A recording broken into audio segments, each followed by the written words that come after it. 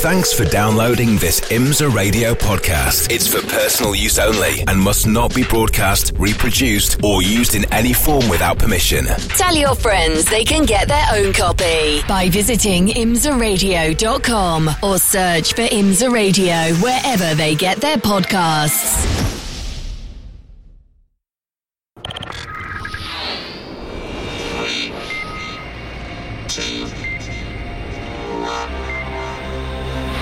The WeatherTech Sports Car Championship on IMSA Radio. Hello everybody and welcome to America's National Park of Speed. It is Elkhart Lake, Wisconsin and Road America. Rain overnight and some concern from the teams about what the weather would be doing this morning as we head into race time. Well, it was damp this morning on the track for the Porsche Carrera Cup North America presented by Visit Cayman Islands, but it's dried up now, and that means all of the cars that are out on their warm-up lap now, their formation lap now, are on the tyres on which they qualified as per IMSA rules, and that means they're all on slightly used Michelin Slick Racing tyres. Hello everybody, I'm John Hindhaugh in the Haggerty Global Broadcast Centre. Jeremy Shaw is with me, and the hordes of fans who are on the grounds and have travelled in today have just cleared the pits. And why wouldn't you want to come to this part of the world? What about an hour north of Milwaukee, near Elkhart Lake, Wisconsin? It is Road America that has been tantalising and challenging drivers, teams and engineers since 1955. 4 miles around, the longest track we visit on the IMSA calendar these days. Turn one, barely a lift for the cars at the front of the field. Then downhill to turn number 5. Big braking area there and an opportunity to overtake. Same at the bottom of the hill at turn 8 before into the signature carousel. That wide right-hander that doubles back on itself and a bit more actually. Then through the fastest corner in American road racing, the kink down to Canada corner, and then uphill to the start-finish line from there. Jeremy Shaw, this one boiling up very nicely, qualifying over and done with, and tight and quick record speeds in qualifying for the 5 classes that we have here. This one with potential interruption by weather could make things, as our Porsche keys to the race are telling us, interesting strategy-wise. People are going to have to be on their toes in the pits and on the pit perches, as well as concentrating behind the wheel. They are, John. I mean, this racetrack, as we heard a couple of drivers say in the Michelin Countdown to Green, there's no room for mistake here. And it's, yes, it's dry, but there's certainly damp patches on this racetrack, and particularly underneath the trees. Yeah, I'm thinking the braking area down towards turn 5, and particularly the kink and the run to Canada corner. You know, it's not totally dry down there, so if you get offline a little bit, you've got to be really, really careful. And you get on the curbs here, and they are still very, very slippery. We saw a few incidents in the earlier Porsche race a little while ago. Cars just getting up on the curb and losing adhesion there. It's drier than it was then, but it's still pretty tricky out there. We never make predictions here, Jeremy, other than to say pretty much anything could happen in the next 2 hours and 40 minutes. Championship implications now. If things go wrong, if you have a bad race or a non-finish here, there are very few opportunities to put it right between now and the end of the season at Michelin Raceway Road, Atlanta. That's exactly right. For the prototype teams, there's only one more race to go after here, that being Petit Le Mans at Michelin Raceway Road, Atlanta. So the GT teams, they've got one more event in the interim at VIR. But we're down to the nitty-gritty stage now in the championship.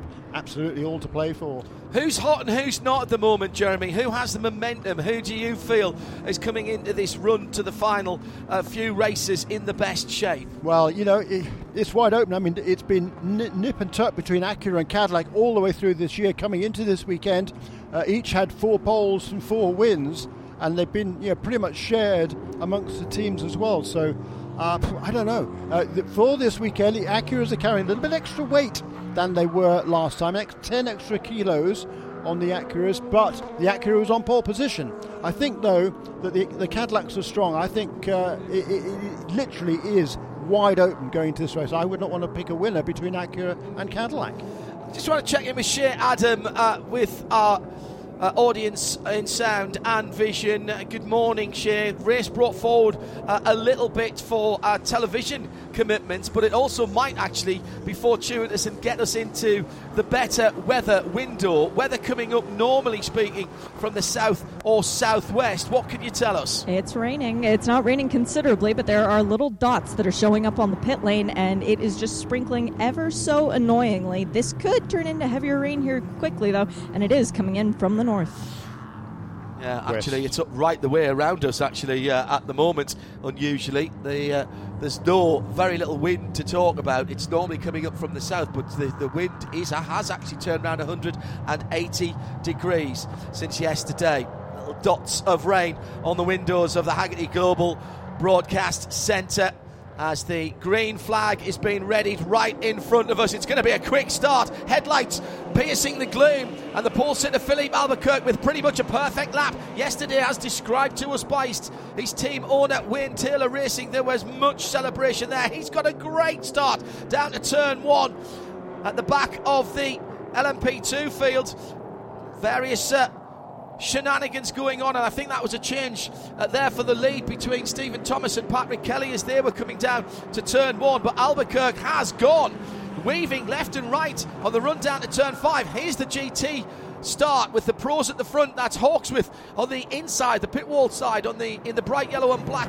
Vassar Sullivan Lexus, Matt Campbell trying to challenge there, but didn't really get into position side by side down at turn 5 for the prototypes, as the number 60 Acura of Tom Blomqvist and Richard Westbrook were disputing the position down there, and Alex Lynn's right in the mix there in the 02 Cadillac. But Albuquerque is gone, absolutely gone, driven away from a class field here. He went for it really early, Jeremy, and booted it out of turn number 14. The usual street fight from the street-based cars down to turn 5, with 2 abreast all the way through, and the rain intensifying from that side of the circuit. Yeah, the Corvette got shuffled back a couple of positions there. Sebastian Bourdais, by the way, nearly lost he was trying to gain a position on the first corner. I think he perhaps just about did, and I think he's made up another position now, because Tom Blomqvist definitely got shuffled back there on this opening lap. But you can't afford to do anything silly in these early stages. Aston Martin diving to the inside of Frankie Montecalvo down at turn 8. Yeah, so that was good shuffling of positions going on here. Yeah, that was the Hartler Racing team. I think that was Alex Riberas, who was slightly out of position in the GTD Pro car, the number 23 machine, fighting his way through the standard GTD field. Cross the line then. First lap in the books, and it's Philippe Albuquerque, the man they call Albuquerque, in the number 10, the black and blue Connington Minolta Acura. He's got 1.2 seconds on the field, which is led by Alex Lynn in the Cadillac 02. He's got Richard Westbrook for company. I thought I saw Richard coming through there. Sebastian Bourdais up to 4th in the 01, the second of the Chip Ganassi run Cadillacs. Patrick Kelly and Stephen Thomas go through 52 and 11. The 2 PR1 Matheson Motorsports, so that's a change. I thought we saw that behind the leading prototypes. So Patrick into the lead ahead of his teammate, is side by side down into turn number 5, and a little bit of a bump and run there for Sebastian Bourdais. He had it done down the inside, but just tapped Richard Westbrook on the left front as the rain is beginning to intensify. It's coming in from the turn 7 area of the racetrack, so that is the south and west. Really weird conditions that we're seeing from the Haggerty Global Broadcast Centre. Really clear down towards turn 1 and threatening over towards turn 7. Yeah, and looking across from our vantage point here, out to the west a little bit, there's definitely rain over there, not too far away at all, which it certainly seems to be, as you say, intensifying just a little bit. We should have to wait and see. It's going to be really treacherous for the drivers, and several people trying to make a move there. Sebastian Bourdais really is on the charge in his early stages. I think now perhaps even up into 3rd place after making that mistake yesterday and running off the road in turn 14, not getting a qualifying time. Pass for position for the Acura NSX, the Rick Ware racing car, going through there, under braking down again at turn 5. We said that would be an action area, and that was Aidan Reid going through and making up a position. Really important phase of the race here. Remember our Porsche Keys to Race drive time strategy It's 10 minutes for the DPIs, 30 minutes for everybody else. That is a change and a problem for the GTD Pro, the number 25 BMW M-Team RLL down at turn 8. That car is not running at all, and John Edwards is desperately trying to recycle the car on the power just before the brand new speed-filled bridge. Now 2 lanes and a pedestrian walkway on that bridge, part of a huge amount of infrastructure investment by Road America here. And John's not been able to get that car going. Race controller being very patient. Already see these safety trucks rolling to try and pull him away. If we go full course yellow, they'll be listening in. They're talking to him. Here come the leaders. Double yellows at the moment down at the bottom of the hill. And he's got it going. So really good patience by race control there. And we've stayed in green flag conditions. There was a Chevy safety truck moving towards an entry point there to snatch that car if necessary. My goodness me. Sterling work from what has been a very, very good weekend from race control just off to our right. Been some very, very good decisions this weekend from race control. Pragmatic when necessary, slapping people on the back of the hand when required, but letting the race run there rather than going for the big yellow button straight away. Excellent work. Yeah, and that 25 team, zero look. Ridiculous. I mean, anything that can go wrong has gone wrong this season. And, the car grinding to a halt there, just a horrible way to start this race. Let me go back to the point I was making from the Porsche keys to the race. Drive time strategy has changed here. For P2, for example, it would have been a 1 hour minimum drive time. That's been reduced for all classes bar DPI. DPI, the Pro class, is 10 minutes. Everybody else is now 30 minutes. That's to take into account of any possible stoppages for bad weather and to avoid any issues such as we had at Watkins Glen for the sailing 6 hours of the Glen earlier in the season. That will fundamentally change the way the teams run this race. But right now, there are drivers in there, AM drivers particularly, lesser experienced drivers, on slick tyres on a track that is getting damper, and they have still got plenty of that 30 minutes of drive time to go. They really have to stay out at this point and try and tough this one out. At the front of the field, Philippe Albuquerque now with a 2.5 lead in the number 10 Konica Minolta Acura. Live from trackside, in sound and vision. Good to have your company, IMSA Radio and IMSA TV. Battles in GTD Pro for the lead. Matty Campbell goes to the left-hand side. That'll be the outside, down towards turn number 1 on the black and yellow number 14 Lexus. This car ground to a halt early on in the weekend with a fuel delivery problem. Mechanics worked really hard to get it back, and it's been quick all weekend. Even at that point, it had just put in the fastest time in that session. Jack Hawksworth, man from the north of England, quite laconic about it, knew the mechanics would do their job, and what a reward for them to put the car at the sharp end of the field, and holds the lead in the GTD Pro class. You're not familiar with IMSA racing, 5 different classes of car on the track at the same time, so effectively you're seeing 5 races in one. For our international viewers, it would be like having Formula 1, Formula 2, Formula 3, Formula W, or W Series rather, and the Porsche Super Cup all on the track at the same time, rather than splitting them through the Formula 1 weekend. This is mixed category racing at its very best. And the 2 GT categories, GTD Pro and GTD, the machinery is identical.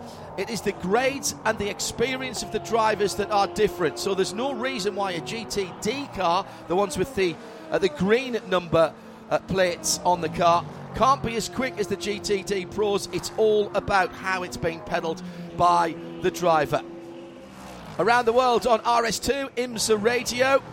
Around the US on Sirius XM 207, and around the circuit on FM 87.9 here at Road America. This is IMSA Radio. Shay Adam down in the pit lane. How much traction has your training shoes got in the pit lane? Not a lot. I'm sliding along the pit lane when I want to be. Otherwise, I'm putting my foot down firmly, because if you just kind of drag your feet, you'll find yourself slipping like you're in the shower. It is getting slippery out here, and the mist is getting heavier.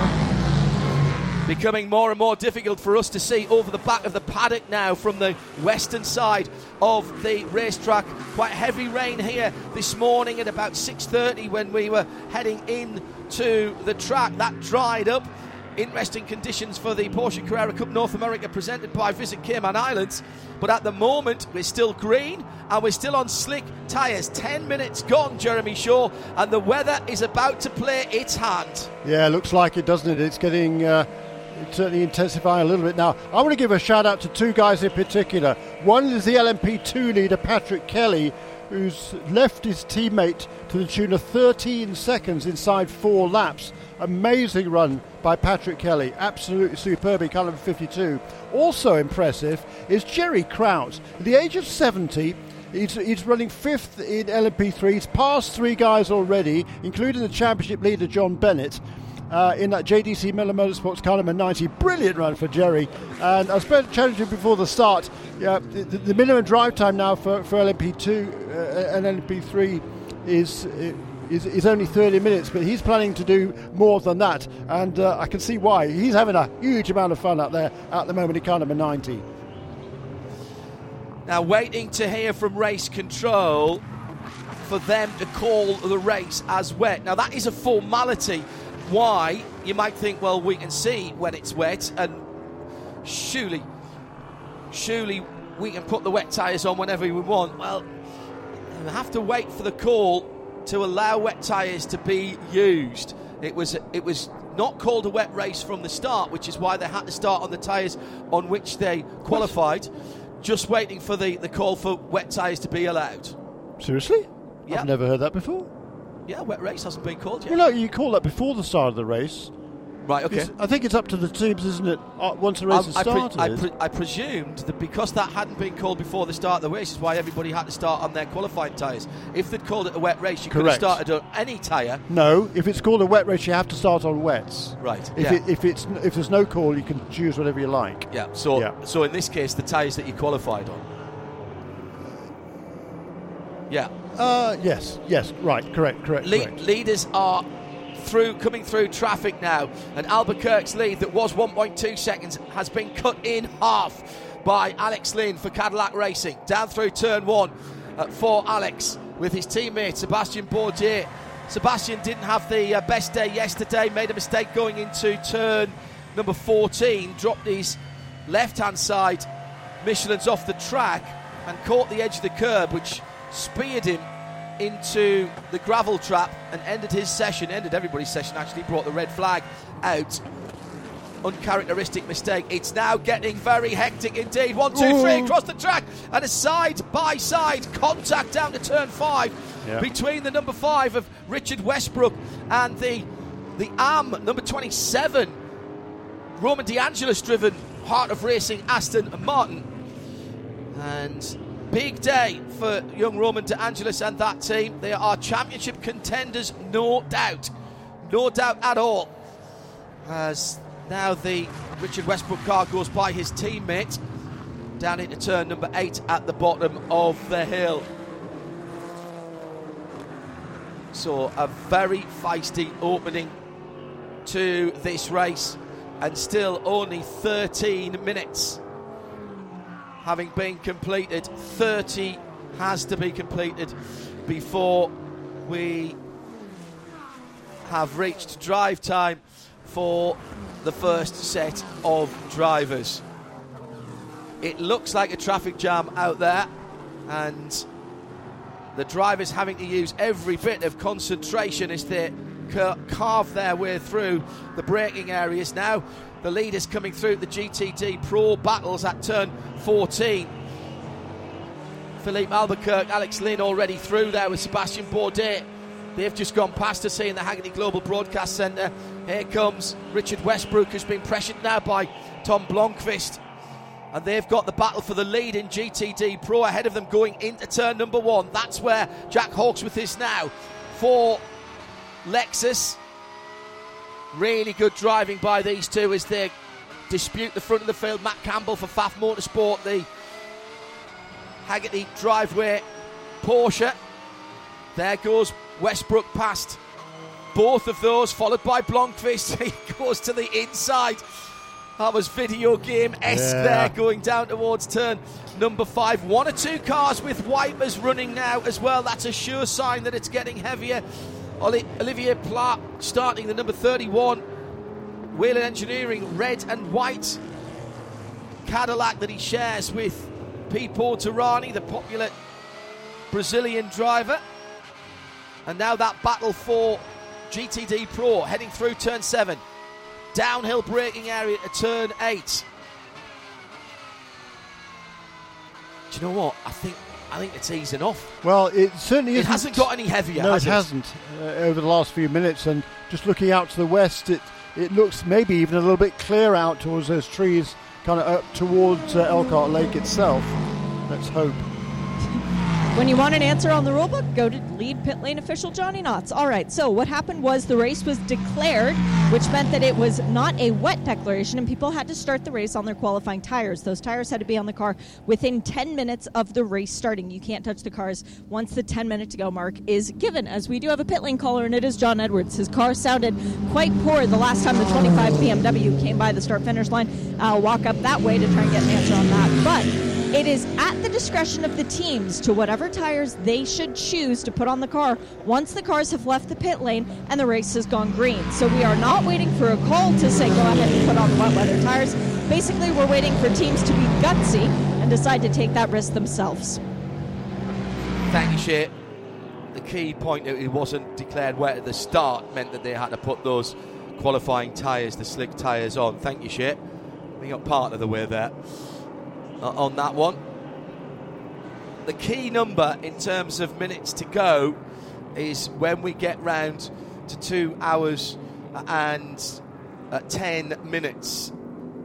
2 hours and 10 minutes will be the 30-minute drive time. We've already passed it on DPIs, by the way. The front of the field, the Pro class, it is just a 10-minute run. And that opens up the strategy, absolutely. Great running at the sharp end of the field by Philippe Albuquerque. He's weathered that storm. A very bad choice of words there, wasn't it?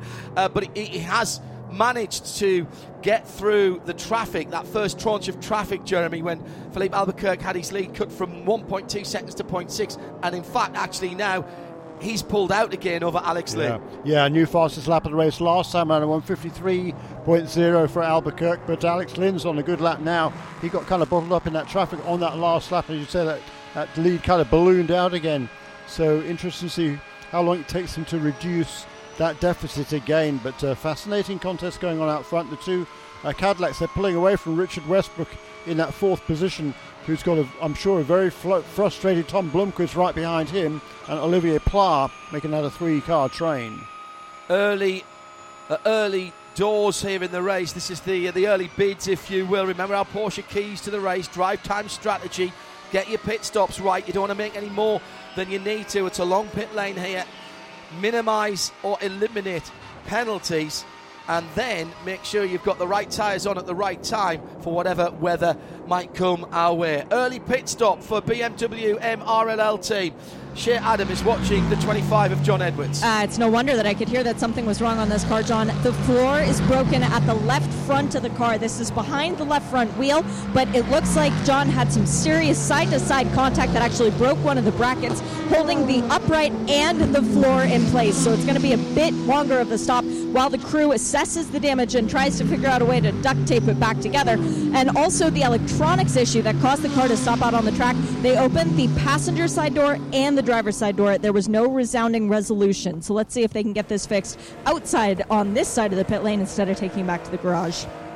Shea Adam in the pit lane, Jeremy Shaw, John Hindhaugh, and Ashley Freiberg joins us in the booth for a little driver's eye view. You've got to go out later on for your second race of the weekend. Welcome back to the IMSA paddock, and what a way to come back with the Lamborghini Trofeo. been away for a while. Look forward to be back. How was the first runs in the car? I know the race didn't go how you wanted, but how did you feel getting back in the car for the first time in a while? You know, being away for 5 years is quite a bit of time, so to be honest, I didn't know what to expect. I didn't really get any test time. It was a last-minute call from NTE Sports, so I was surprised how fast I remembered how to drive. So got up to speed pretty quick, and I'm just so stoked to be back in the car. They are a proper racing car, those Super Trofeo cars, aren't they? Probably the quickest things in a straight line round here, I would have thought. Oh, yeah, we're hitting 172 on the straightaways here, so they're super, super quick. What's the key to this circuit, Ashley, particularly for the GT drivers? Great scrap at the front of GTD Pro at the moment between Jack Hawksworth and Matty Campbell there. Where can you make or lose a lot of time around here? Well, Road America has got these huge straightaways, so it's really all about getting the exit off the corner, being really aggressive on the brake pedal, and then you've got your high-speed corners like the Carousel, the Kink, and Billy Mitchell. So it's got a good mix of everything, but really focusing on exit speed, and I can see the track's kind of drying up, so you're really looking for where the grip is right now. How much can you feel as a driver? Everybody started on slicks. You get that raindrop on your windscreen, but it must be quite a while before it starts to affect the grip. Is it more, in some ways, is it more like a mental thing that you're seeing on your windscreen? Yeah, I mean, if it's drizzling just a little bit, doesn't necessarily mean the track's really slick. So you kind of have to feel it in the seat of your pants and in the wheel. When the grip starts to go away, you feel the car get a little bit light through the corner.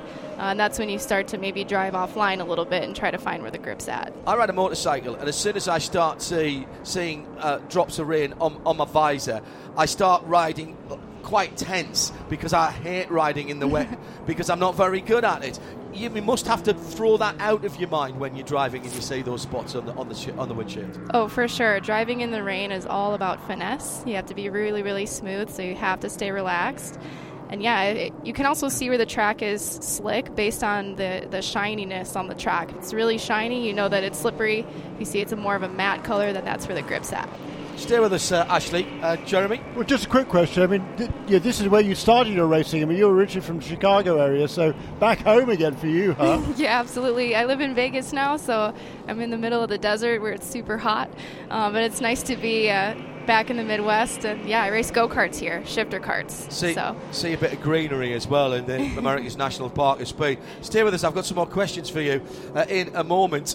Jeremy, time's coming in at the sharp end of the field, and Sebastian Bourdais has gone past his teammate now. He has indeed, up into second position, and Bourdais from sixth on the grid, so he's going in the right direction. Tom Blomqvist is absolutely not. He's gone from third on the grid down to sixth position, so the championship leader clearly struggling in these sort of conditions. I'm surprised at that, quite frankly, because I would have thought generally pretty good in these sort of conditions, certainly giving his family lineage. Yeah, he is second generation, Stig Blomqvist, and did a lot of racing over in Europe. 5 consecutive second place finishes for the number 60 Meyershank Racing team that has taken them to the top of the field. It's drying up out there, and I can tell that because there's a lot of green times, personal best times coming up onto the screens at the moment. We still have about another 7 minutes before drive time has elapsed. Let's take a VP Racing Fuel in-race update, starting with GTD. Robbie Foley, 24th overall, leads for Turner Motorsport from Robert McGuinness for Carbon with Peregrine's Lamborghini Huracan, the number 39, the dark grey and green car. He's just put in the fastest lap of that category last time around, a 2:09.7. So it is drying up. Third is Stephen McAleer for Team Korthoff in the AMG GT3, the number 32. In GTD Pro, it's Antonio Garcia in third for Corvette Racing. Second, Matt Campbell for Pfaff Motorsport, who is just about holding on to Jack Hawksworth for the Vassar Sullivan RCF GT3, the number 14 car. About half a second, half to 3/4 of a second, depending on where they are on the circuit. They're heading down towards turn 8 now. In LMP3, Malte Jacobsen from pole position, and Sean Creek Motorsport is the fastest man in that class. He's just brought the fastest lap down to a 2:03 flat ahead of Cam Shields for Performance Tech Motorsport. Cameron in the 38 car, and Jared Andretti in the Andretti Autosport number 36 has just put his and the car's fastest lap in at 2:05.645. LMP2 Patrick Kelly has cleared off. I reckon Patrick Kelly somehow managed to sneak a DPI onto that LMP2 chassis. He's just disappeared. Super driving. 35 seconds to the good, 39 seconds to the good from Stephen Thomas in second, and he's just put another fastest lap of that class in, a 1:56.6 there. And Dennis Anderson for the red and white number 20 High Class Racing in third. At the front of the field, it's a second and a half now between Albuquerque and the charging Sebastian Bourdais in the first of the two Cadillacs. 10 from 0-1 from 0-2. Shea Adam down in the pit lane. You mentioned Patrick Kelly there, John, and I think I know what's fueling his fire a little bit more. The 2020 LMP2 champion was looking forward to this race so much in that season. Well, this was one of the few that he did not wind up on the top step of the podium. He didn't wind up on the podium at all in that race. So for Patrick Kelly, today is all about redemption. So that is your VP Racing Fuel in race update. 3 wide across the line in front of us, and 3 prototypes, and now they've got to pick their way past Jonathan Edwards' car. John Edwards' car. That's Madison Snow in the number 1 Paul Smith Racing machine. Dennis Anderson right in the middle of that in the High Class Racing number 20, and somehow everyone has got through. 3 prototypes across the line there, tremendously spectacular, and I realised that I took a step back from the window there as they were going by us. 37 cars started this race. Around 4 miles, that's not a huge traffic coefficient, but you tend to come across clumps of cars driving together. Lamborghini down the inside, that's a pass for position in GT as the number 12 RCF of Frankie Montecalvo is under pressure from Jaden Conwright, the inaugural winner of the IMSA Diversity Scholarship in the NTE SSR. So effectively, you've been teammates with those guys this weekend. What was the spinner down at turn number 8? And that was Stephen Thomas from the number 11 car from third in LMP2. Whoops. It's raining harder down there, and he slid off into the gravel. He's going to get himself stuck. Oh, he almost got himself pointing in the right direction. That is not coming out of there, and that will be our first yellow flag with 4 minutes to go. 4 minutes to go before we get to drive time. So he was spinning right in front of Dennis Anderson. Well done to everybody, including Alex Lynn and Sebastian Bourdais.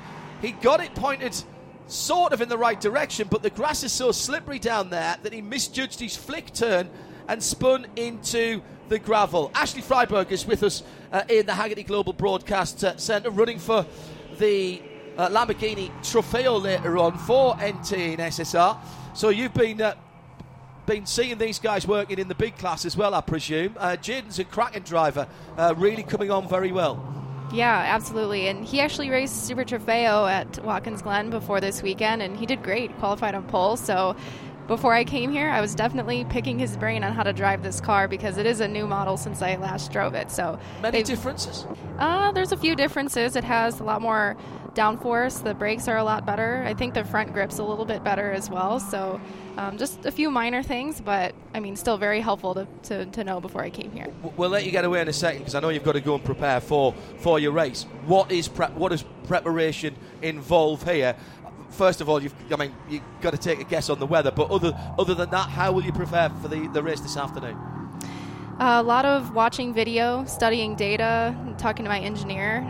Before this race, I actually was watching the Porsche GT3 Cup race just to see what they're doing with the rain line because it's been a minute since I've been here. So it's just a lot of observation and taking little bits and pieces and putting it together once I get out there.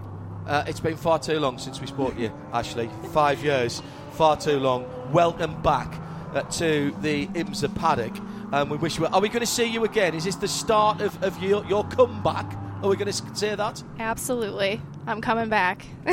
Excellent. Like you've never been away. Ashley Freiberg joining us in the Haggerty Global Broadcast Centre. And let's go to Shea Adam down in the pit lane. A recovery underway for Stephen Thomas. I think he's going to lose a lap, but it looks to me as though it's raining a little heavier outside. It definitely is, John. I've put my raincoat on, but the problem is, do you stay out on the slick tires or do you put the reins on? Because since this pit lane window will open up once minimum drive time has been met, it looks like everybody and their mother is going to be coming down the pit lane to do a driver change, just because you don't want to get caught out on the wrong side of a potential red flag. Now, we're not playing this race as if we're going to get a red flag, but you can't afford to not have both of your drivers hit that minimum time. I did see several of the DPI teams with rain tires up against the wall, then scrambling to pull them back, to go back onto the slick Michelin rubber. But that being said, there are very few new sets of tires, i.e. not scrubbed in, because everybody realizes these are dangerous conditions at this point.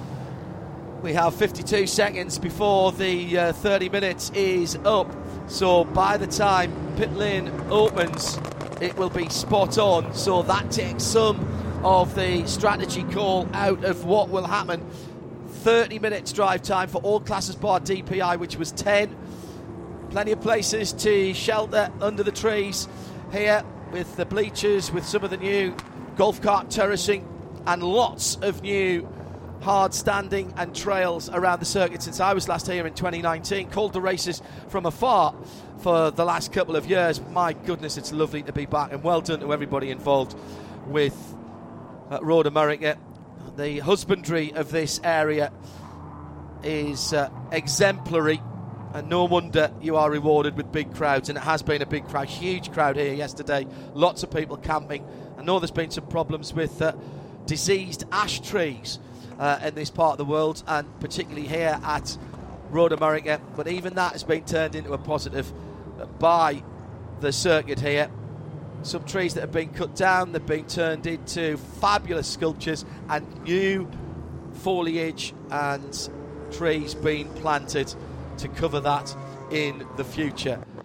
Big round of applause for all of the improvements and the continued investment in Road America. The founders would be very proud indeed, absolutely upholding the ideals of what this circuit was built for back in 1955. And the good news is that it continues with a full repave of the classic layout starting in October this year. The investment continues. Now, there's a pass around going on at the moment, which will get some of the P2 cars and some of the GT cars by our Corvette C8 safety car. Basically, anybody who is between the safety car and their class leader, Jeremy, gets to go back around. Multi-class racing, it's easy to affect some of the other classes rather than the top class when you have to call a safety car for obvious safety reasons. This mitigates some of that. Yeah, it absolutely does, and it takes away any disadvantage that would have been caused purely by the timing of the safety car. Oops, there's a spin there under yellow for Dennis Anderson. He's just had the pass around. Yes, he has. So he was trying to hustle around. Now, he'll have to be careful. He's not got any lock there. He's just about made it. Now, can he get back in front of the safety car? No, he can't. Now, will he be allowed to go by again here? I think he's on the radio. I think he'll be all right. He won't be able to pass anybody else, but my bet was he was hustling around, coming out of turn one and just lost it. Yes, that's exactly what's happened. And he was very lucky not to hit the wall there. I don't think that'll extend this full course yellow because he's getting back around. But that shows you how difficult it is. Downforce car, of course, as you drive slower, bizarrely, it actually makes things more difficult because you don't have the grip. And we're hearing that number 20 car of Dennis Anderson may have been involved in Stephen Thomas spinning. And that's being looked at the moment. The number 11 car, which caused this full course caution, going into the gravel, trying to recover at turn 8. Certainly was in the vicinity of that, but race control making sure that everything was above board. It certainly caught him up, and he was 7 seconds behind him only a couple of 3 laps before, but Dennis made that up, being pursued as he was, Dennis Anderson, by both Henrik Hedman, particularly Henrik Hedman. John Ferrano had fallen back somewhat in car number 8. But they certainly made some big grounds towards catching Stephen Thomas, who had a brilliant run yesterday in qualifying, was thrilled to get that pole position just ahead of his teammate Patrick Kelly. But in the race, man, Patrick's just left him absolutely far behind. He pulled out well over half a minute in that first dozen laps. Very, very impressive. And Stephen Thomas, he's only been racing for 2 or 3 years. Patrick Kelly was out of racing for a long time, but he did some GT3 Cup back in the day, 10 years or so ago. So he's got relatively a lot of experience over the years. Plus, his job, if you like, he's a game director, basically creative director for various popular games, of which I know nothing, but he's a kind of a leader in his he's a leader in his field, is Patrick Kelly, and he was involved in Call of Duty and Modern Warfare and games such as that. First-person shooter games, excellent. Okay, a lot of people will know what Jeremy's talking about there. Hello to Fair Use here in the US, listening in on IMSA Radio at imsaradio.com. If you're outside the US, you can get pictures there as well. Alan Prosser doing his usual great job as well. And Ben Wedge here at the track has tweeted at IMSA Radio. He said, now it's a heavy mist or light rain in T turn 8 anyway. Enough moisture, I've had to put the rain gear back on. Ben, thanks for letting us know. And let's head down to the pit lane from the Haggerty Global Broadcast Centre, where Shea Adam is watching for tyre choices here. It's still dry. It's got to be all slicks.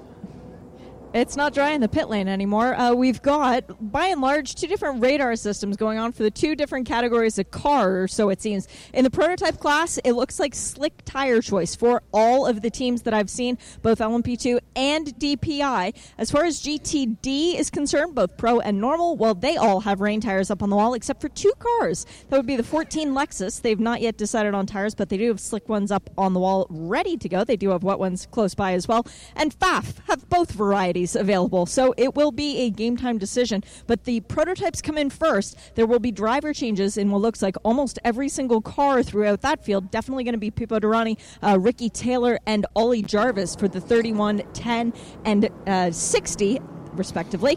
And here they come down the pit lane. It's a very long trundle, and they have to stay at the pit lane speed limiter. I'm also looking down to see the number 5. That's the JDC Racing, the Mustang Sampling Racing. They do not have Vautier in the car.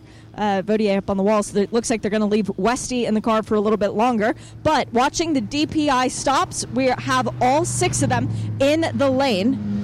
And Sebastian Bourdais staying aboard that car. Renger van de Zande not yet suited. Alex Lynn staying aboard the 02.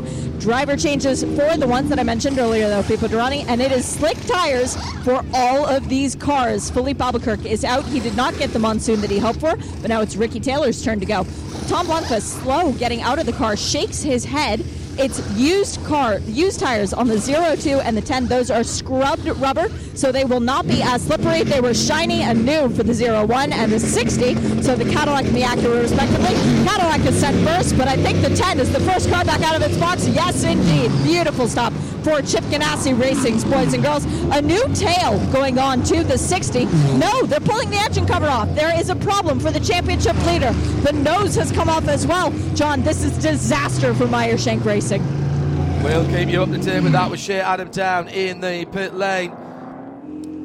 And they seem to be working on the steering arms and the top suspension. They're making a suspension change.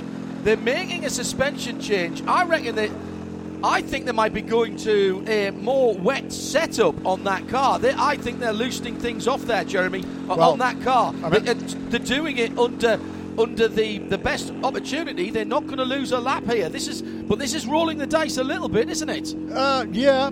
Potentially, certainly, but I mean, he's really struggled. We talked about it a while ago, and he was losing a lot of time to particularly the other Acura, but even to the other contenders in the class. He'd fallen a long, long way back, and so it was a major struggle. So hey, look, nothing ventured, nothing gained.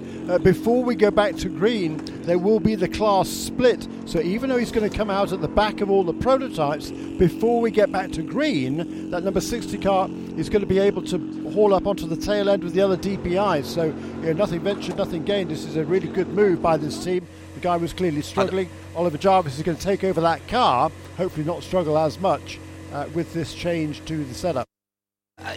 The only other thing I can think of is that they'd made some changes beforehand and they haven't worked. But Shea's getting closer to that car. They have changed the whole rear wing section on that car for one that came up from behind the wall. So either they started on an aggressively wet setup and it wasn't working with the slick tyres, or they were on a halfway house setup on the slick tyres and it wasn't working. But they've clearly changed the downforce setup at the rear of the car. Tom Blomqvist wasn't liking the balance on that car. Slick tyres went on, used slick tyres went on that car, and Ollie Jarvis was plugged in with just on 2 hours to go. The championship leader then, with very different strategy from everybody else. Now, they've lost track position in terms of where they were. Well, actually, no, they haven't, because they dropped to the back of the class anyway. Okay, and as I was just saying, before we go back to green, John, when they have the class split, he'll be able to move back up onto the tail of the DPI. Correct. So, absolutely nothing ventured, nothing gained. Shea Adam has asked the team what the situation was in terms of their setup. What did they start on? Slick tyres they had to start on, Shea, but what was the setup they started on? Well, they didn't know they were going to be starting on slick tires until about 10 minutes before the start of the race. They were on a wet setup, anticipating more rain. They have now gone back to a more dry one, and don't be surprised if they come back in to finish the changes. They got most of what they wanted done, but still they can make it a little bit better for Ollie Jarvis. So does that mean, Shea, that they have rolled some downforce off that tail that they put on? If you're on a wet setup, you normally have more downforce. So they've trimmed the car out a little bit as well? Correct. Right, okay, thank you, Shea. Shea Adam down in the pit lane. It will be the GT cars coming in this time around. Shea, I like the idea that you posited that they all had a different set of radar, but I've just seen quite a lot of shuffling around of tyres in the pits, the GT pits opposite us. Well, remember I said GT were clearly looking at a different radar? Well, they are, because everybody that I can see up and down the pit lane have wet weather tyres. We've now got them out for Corvette Racing as well. Driver changes up and down the field. For FAF, it will be Matthew Jaminet taking over Jordan Taylor in the number 3 Corvette, Ben Barticoat in the number 14 Lexus, and Aaron Thielett's hometown hero in the number 12. We've got Maxime Martin for the number 27 Aston Martin, the sister car, the 23, Ross Gunn taking over there. Connor De Filippi is up on the wall for the 25 BMW. We'll have to see if they actually did make drive time for John Edwards, because they spent a good amount of time in the pit lane, and time in the pit lane does not count. We've got the AMG leading the championship into the pit lane. Stephen McAleer started the race. He's going to be kicking himself right now, because these are his kind of Scottish conditions, but it is time for Mike Skeen for Wright Motorsport. This was the best possible opportunity. Jan Halen getting in for Ryan Hardwick. We've got for the number 96 Turner Motorsport BMW, Bill Oberlin getting in for Robbie Foley, the 39 Carbon Lamborghini. That is Jeff Westphal in place of Rob McGinnis. We've got Brian Sellers, the number 1 Paul Miller Racing BMW now. Phil Ellis in the 57 Mercedes for Windward Racing. The Acura, the 51 Rick Ware Racing, now has Ryan Eversley aboard. We've got a driver change for the number 79 Mercedes. That would stop taking a little bit longer. Daniel Giuncadella took over there. Marco Holzer is aboard the number 42 Lamborghini for NT Esport. And John, everybody, wet weather tires. Really? Very interesting. Less downforce, of course. Less downforce on those cars. So you're relying a little more on mechanical grip. And remember what Bill Oberlin was saying in our Michelin Countdown to Green, for those of you who were with us earlier on. The Michelin wet tyre traditionally has been very good in transition conditions. And so from wet to dry, or from dry to wet, it will still give you good performance. Interesting to hear that new BMW that those guys are driving and new for this season. They've run it on wet Pirelli tyres, wet Hankook tyres, but never on wet Michelin tyres. The car had a good balance on one of those other manufacturers. Bill was too diplomatic to say which one didn't work for it. Let's go down to Shea Adam. We're still under yellow for that recovery of Stephen Thomas's car. That has happened. He is rolling again. Stephen McAleer down in the pit lane. Stephen, these are your kinds of conditions. GTD Championship points leader, light rain. How difficult was it to actually get out of the car? I just said to Walt, our engineer and strategy guy, I said, tell Mike hopefully he enjoys 2 hours in the rain, because I'm a little bummed right now.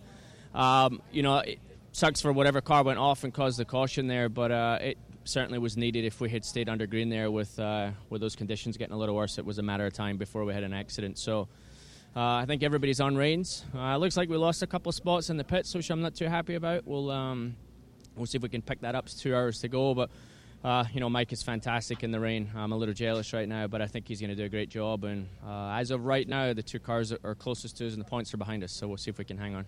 Yeah, I mean, mate, you can always let him drive 30 minutes and then you jump back aboard. You can just be nice to the strategist. Got to ask about the conditions, though. It was a little bit sketchy out there at that point.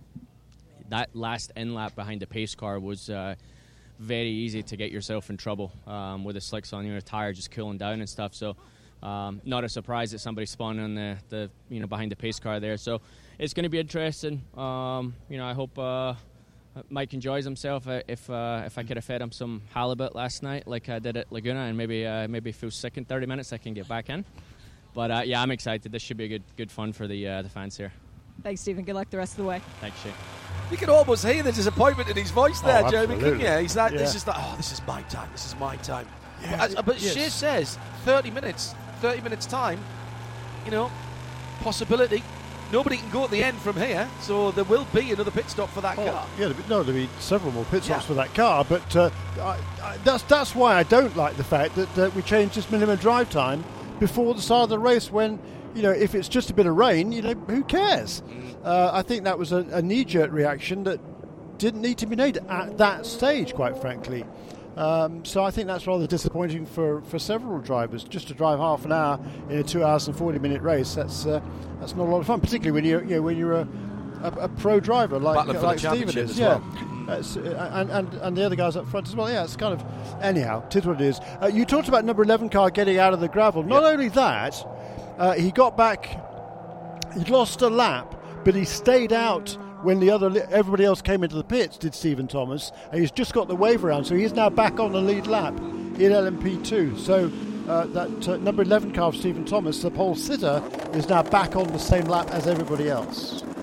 The number 6 Mershank Racing car with Ollie Jarvis aboard back in for a very quick stop, and not sure what that was for. There were wet tyres up on the wall, but they were not used. They did not change the tyres for Ollie Jarvis. Thought they might have been doing a little bit more work. I wonder if they just did something at the back of the car that I missed. Maybe changed the rear wing angle or took off a gurney flap or something like that. Wasn't time to put one in. But he's going to be at the back of the line, but there will be the DPI class split. In fact, that is happening now. So Ollie making the actually quite nerve-wracking run down the outside of the GT cars. You've got to hope that they're not trying to put heat into their tyres and having to drive offline. He is still on slicks. He's being very careful down towards turn 5. That he knows that everyone knows that he is coming. Watching his rear view as well as he comes through. The tall Englishman with an impeccable record for major manufacturers. Former Audi Works driver. Just coming into the prime of his career, I would say. Good development driver as well. Surely there'll be some opportunities for Ollie in the new DPI era. Real benchmark for any team to be able to put OJ into the car, having driven at the very highest level in the old LMP1 hybrid eras.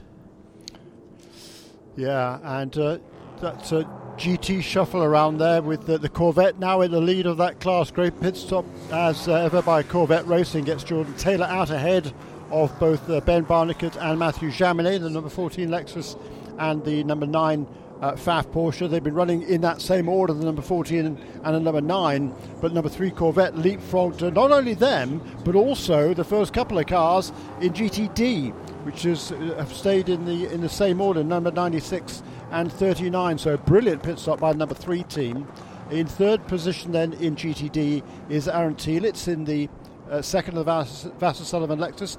Home state for Aaron Thielitz, of course, from Rice Lake in Wisconsin. But not, he lives in Minneapolis, Twin Cities areas at the moment, but that's where he's from. It looks like the safety car is in, and we're going to go back to green in very tricky conditions here, particularly as all the prototypes are still on slicks, aren't they? And cold slicks at that, yeah. Jeremy, albeit with a heat cycle on them. Sebastian Bourdais' redemption is now complete. He's driven up through the GT. I nearly said GTP field there. I'm a year ahead of myself. DPI field. And takes the lead round the outside into turn 1. Ricky Taylor, absolutely nothing for him. And Taylor's going backwards at the moment. The Acura struggling, having restarted at the front of the field. And Bourdais had a problem down at turn 3. And here comes Alex Lynn, side by side. Goes through into the lead. No, check that. It's Richard Westbrook. Excuse me. Westy's gone through. Alex Lynn and Sebastian Bourdais left in his wake now. These are Richard Westbrook conditions. And the black and silver number 5 restarted in 5th position for JDC Miller Motorsports. The Mustang sampling car, absolutely outstanding. Ding ding, seconds out, round 2 at the front of GTD Pro, where it's still Lexus versus Porsche. But now coming to join in the fun. Well, yeah, but they've got past the Corvette then, because the Corvette was leading at the restart. That's a good point. So both of the Taylor boys very, very circumspect in the wet conditions. There was a little bit of side-by-side action when the Lexus went through on the Corvette, and then a big sideways moment on the curb for the number 3 Corvette of Jordan Taylor. Yeah, he did get a little bit of a bump and run at turn number 7. And through they have gone. Still sits in 3rd position. So all the GT cars are on wets and all the prototypes on dries. That's going to be interesting. You've got to think that's downforce versus grip related, haven't you? Yeah. This is going to be a really bonkers few minutes till they settle themselves down and get some heat back into the tyres. It is I'm afraid, a vicious circle. And we have a penalty. I'll come back to my thought in a moment. It is the high-class car.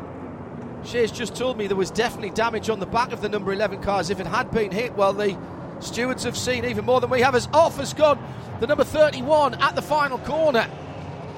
And that is Pipo Durrani. So Richard Westbrook, is Westbrook on wets? I think he must be. I didn't see that pit stop. I was watching the 0-2. Westy's coming in. He's coming into the pit lane. Who is? 6-0 coming into the pit lane. Ollie Jarvis, as the rain is getting worse. Westbrook has checked out. Absolutely checked out. 12 seconds clear. He's got to be on wets. He's got to be on wets, and that's what Ollie Jarvis is coming in for now. There was a brand new set of wets up on the wall, and Pipo Durrani has rejoined and gone through. So crucial. I said this was going to be a crucial time of the race. High Class have got the penalty drive-through for contact with the number 11. Let's catch up on that. It's Fabio Scherer behind the wheel of that car that Dennis Anderson started.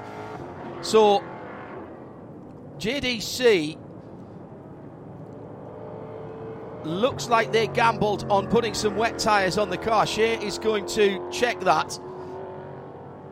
See if we can see down through the slats as they go through. Not quite. He's in a different postal code to everybody else at the moment. Yeah, he's got to be on wets and grinning from ear to ear. Meantime, the battle for first in GTD Pro down at turn 5 a minute or two ago got a little physical, and not in the Olivia Newton-John sense. Look it up, kids. On the curb on the right-hand side, the Pfaff Motorsport Porsche. Very difficult to get it slowed down there. That's a change of driver for that car, don't forget. And Mathieu Jaminet now in that car, who is battling with Jordan Taylor there. Ben Barnicott is taken off in the Vasser Sullivan Lexus RCF. So that was the battle for second and third, and the Porsche finds itself down in third position now as it goes through Canada Corner. Must be some local knowledge here from JDC Miller Motorsports. They're from Minnesota, not Wisconsin, but close enough. And he is just absolutely gone in the lead. He's 15 seconds clear of Louis Delatraz in the LMP2 car in second position. Right behind him is Juan Pablo Montoya. That's going to be interesting. And Josh Pearson also ahead of Sebastian Bourdais. Are the P2 cars on I think they must be on. They've got to be on wets as well. No question. So it's Cadillac of Richard Westbrook that leads, 3 wide a moment or two ago, coming up the hill, and there are some cars that are struggling for grip coming up the hill. So some of the P2s are still on slicks, I reckon there, Jeremy, because looking at how they're struggling for grip coming out of turn 3, coming out of turn 14, and how other people are driving around them, including Richard Westbrook, who is ridiculously quick at the moment. It's Louis Delatraz up into second overall now for the number 8. That is the Tower Motorsport machine. They are on wets, confirmed from the pit lane. JPM, Juan Montoya in the 81. Yeah, and I think the high class racing car came in on that right after the green, and next lap around that came in for wets. I think Fabio Scherer driving that car. Well, he had to do. Don't forget, he had to do a drive penalty, didn't he? That's a good point. Yes, for hitting the number 11 good car point. and but causing this. Ryan DL has just come into the pits, and that will be for wet weather tyres.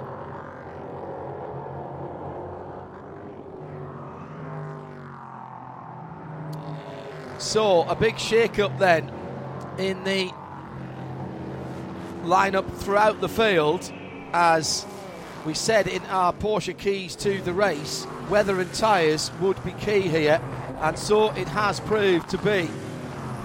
Richard Westbrook leads by 17 seconds from the leading LMP2 car. Louis Delatraz for Tower Motorsport, the number 8, second overall and leads his class, is a 2-second gap to Juan Montoya for Dragon Speed, the 81 car, in third. These are all LMP2s, by the way. Josh Pearson, the young driver for PR1 Matheson Motorsport, he is in fourth place. Then it's Bourdais in fifth and second in DPI ahead of Ricky Taylor. Restarted in the lead but has dropped back now to 42 seconds behind Richard Westbrook. Then Alex Lynn. Then another 8 seconds further back, Pipo Derani after that spin, but he's coming back. He's quicker than the other slick-tyred car, but nowhere near Richard Westbrook. We're looking at 2:26 for Pipo, who's the quickest of the slick-tyre car. 2:12 for Richard Westbrook. And what is Ollie Jarvis doing as he gets up to speed?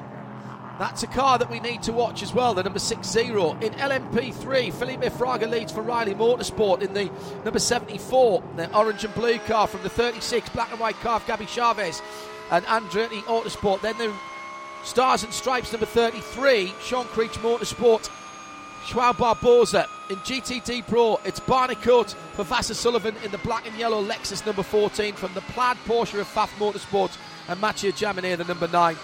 Umbrellas going back up on the start-finish line here as well, by the way. Roscoe of Heart of Racing Team in third for the 23, Aston Martin. In GTD, Team Court of Mike Skeen. 32 Mercedes leads from Jan Halen in the blue and black Wright Motorsports Porsche number 16, and making his first visit to the National Park of Speed here, Daniel Juncadella for WeatherTech Racing 79 in third place. Championship leader in LMP3 is in the pits for Colin Brown. I presume a change of tyres there for him also. It must be crossover now when you see a 2:12 for the leader of the race, and Pipo Derani a couple of seconds quicker than anybody else on slicks, but he's 14 seconds slower. He did a 24 last time around, and there's a lot of spray coming off the back of the cars now on the faster parts of the course. This is wet weather track now, full wet. It'll be pit, box, box for wet tyres. Yeah. Now, the question for me, Jeremy, is though, those changes, we still need to have a word with somebody down at MyShank Racing, ideally Tom Blomqvist, and we're just waiting to get a chat with them at the moment about what those changes were, whether they gambled on their settings and whether they've gone back to a full dry setup or not. Into the pit lane for the second place DPI, Sebastian Bourdais, into the pits for Cadillac Chip Ganassi. And in fact, also coming in as well is Ricky Taylor. So Bourdais and Taylor in the pit lane. No, it's not. Yes. Yeah, Bourdais, Taylor, Lynn and Derani as well. All coming in. Yeah. Shea Adam is down there. First car to hit its marks will be Sebastian Bourdais. This is a full service stop, fuel, tires, and a driver change. Renger van de Zande taking over for that car. The sister car will also be getting a full service stop as it hits its marks, but the next car into its box is Ricky Taylor. I've just heard push it forward from one of the teams. I'm not sure which one it was, though. Just interfering with my radio. Full wet weather tires for Ricky Taylor now, and wet weather tires for Renger van de Zande. Renger drops off the air jacks and is sent clear and away well before everyone else. Waiting next on the Koenig Minolta Acura, this car off the air jacks, waiting on the fuel. There goes Ricky, and the next car out should be Earl Bamber in the 02 with Pipo Derani also coming in. Fuel and tires for the Whalen Engineering Cadillac. No, it's Alex Lynn stayed aboard with the 02 for Cadillac Chip Ganassi Racing. Yeah, so Van der Zande in the 01, Ricky Taylor staying in the 10, Alex Lynn staying in, and Pipo staying in.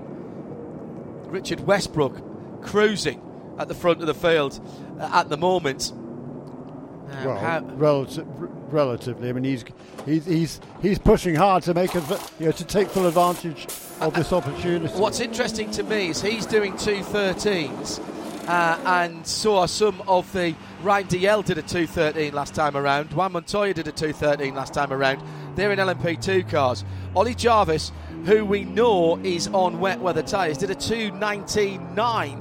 So did they go the wrong way on setup? Shea Adam will find out with the man who started the race and had such problems with that number 60. Tom Blomqvist can explain. Shea?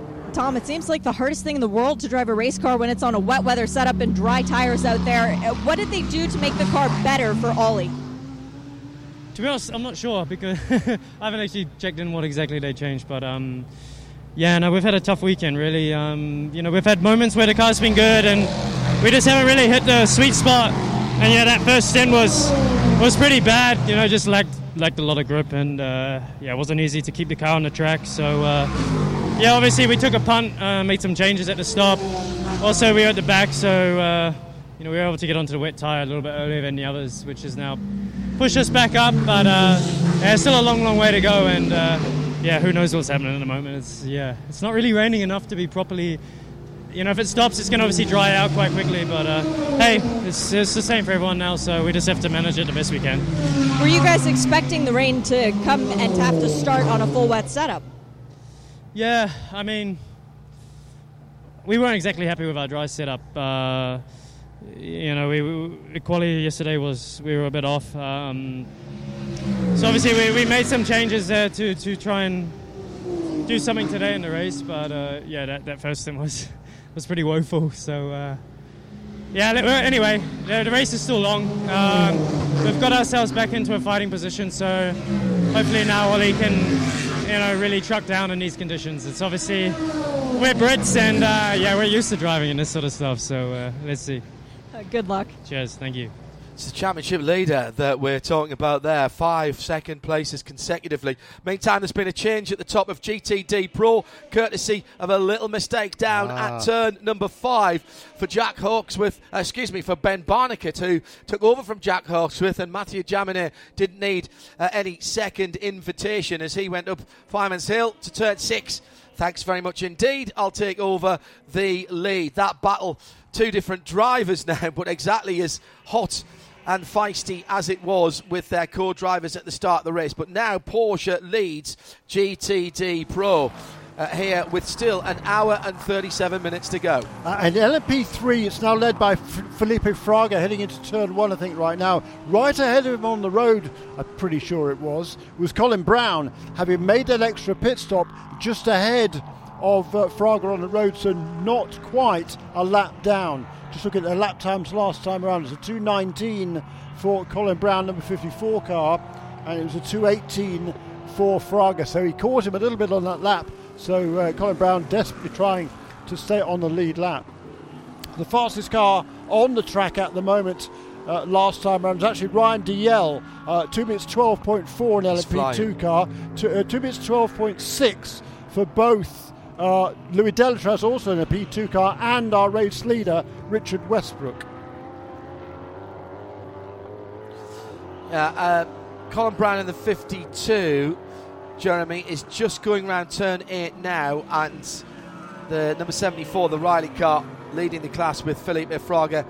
Well, let me do that again. Leader is now coming down into turn 8 about now, and exiting the carousel is Colin Brown. So he's got about the length of the carousel between himself and getting lapped, but he is lapping a little bit quicker than the leader. And I'll talk about the leaders doing 2:12s. Renger van der Zande on his first lap out there on wet weather tyres, 2:09.6. It's more like it. So 3 seconds quicker. Richard Westbrook just comes across the line, had a little bit of traffic, 2:14.1. 2:13.8 for Ollie Jarvis as he starts to get up to speed with the wet weather tyres on that Acura.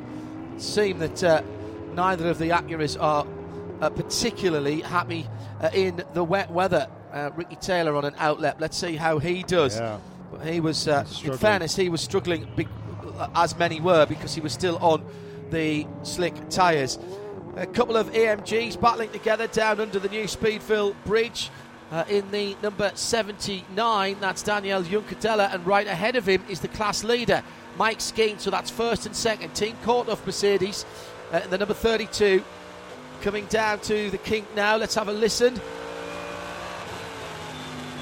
That was actually a lift and a break through the kink. That tells you how tricky it is through there at the moment, even for the GT, or particularly for the GT cars, as Ollie Jarvis goes past that battle in the pink Sirius XM Acura. Oh, side by side down there, the number 60 finding some grip on the outside. Ollie Jarvis knows that this is his opportunity. He will have his wet weather tyres up to temperature. Richard Westbrook still some 1 minute and 30 seconds, 1 minute and 40 seconds ahead of the next DPI car. That's the lead. Ollie Jarvis is actually in second in DPI, although sixth position, because he's got 4 LMP2 cars between himself and Richard Westbrook, who leads the motor race. It's a topsy-turvy world as we are still an hour and 34 minutes to go in this race, and it will surprise you not at all if I say it's clearing up a little bit. The sky is lightening from whence the direction from whence the rain arrived is now clearing, but the wind has changed and moved around a little bit. It's coming more from the west and the south than from the north, as it was at ground level. At least that doesn't necessarily mean that is the same in the atmosphere where the weather is being blown around. Now this battle for GTD lead down at turn 5. Round the outside, Daniel Juncadella. I was amazed to find out that he'd never been here before. He turned down the opportunity to race in Europe to come here. He wanted to be here. He goes down the inside and takes the lead at turn 6. Mike Skeen not really fighting that one. Smart moves by Mike. Maybe not the time to be battling now with still more than 90 minutes to go. But that's a new leader, Jeremy Shaw, in GTD. Juncadella for WeatherTech Racing. Over 600 WeatherTech guests here this weekend. Their corporate headquarters just down the road, and they are very much of this area. Yeah, home track also for Cooper McNeil, of course, for the same reason. And Danny Juncadella, a great character, loves this racetrack. Yeah, another opportunity, as you just said, to race the ADAC Masters Championship in Germany this weekend. This opportunity came up, jumped at it, heard a lot about Road America, couldn't wait to get here. Saw him yesterday briefly. Nice little chat with him yesterday, and absolutely loves the place. And it shows right now. That's a really impressive drive for Danny Juncadella.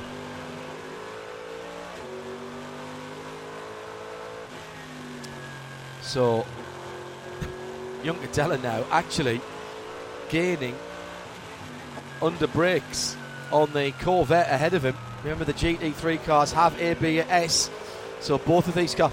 This is absolutely extraordinary. Cooper McNeil down in the pit lane. We'll talk to him at the moment as Juncadella, on pace, drives by Jordan Taylor in the Corvette.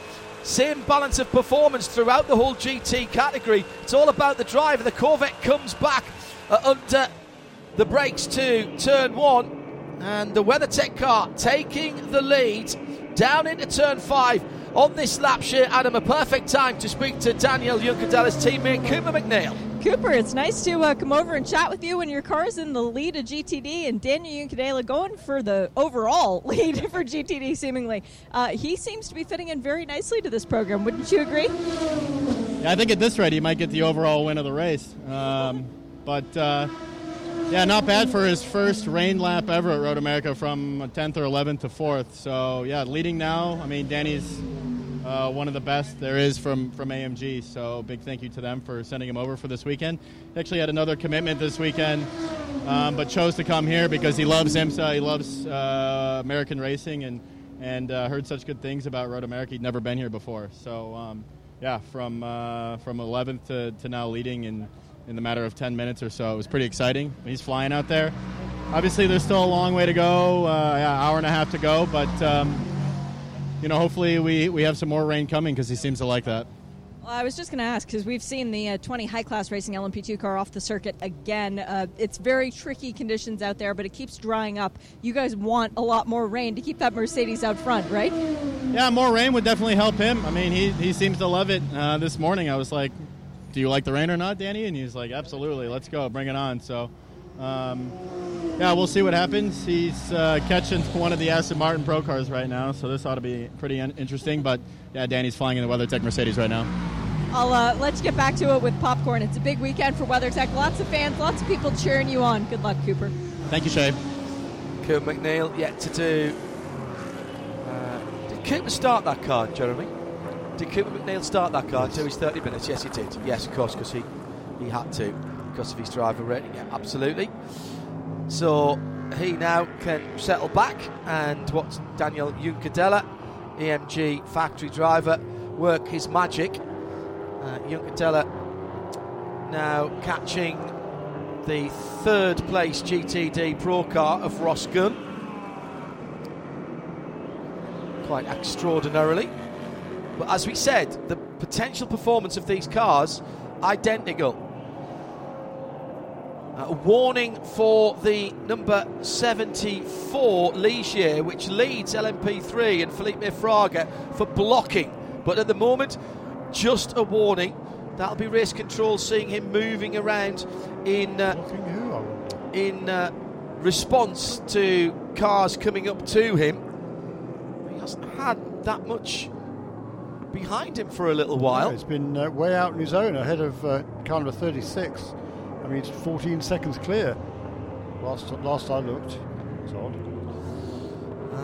Maybe he was blocking some of the faster cars. Maybe he was. Through. Yeah, that's a good point. But it doesn't say not adhering to blue flags.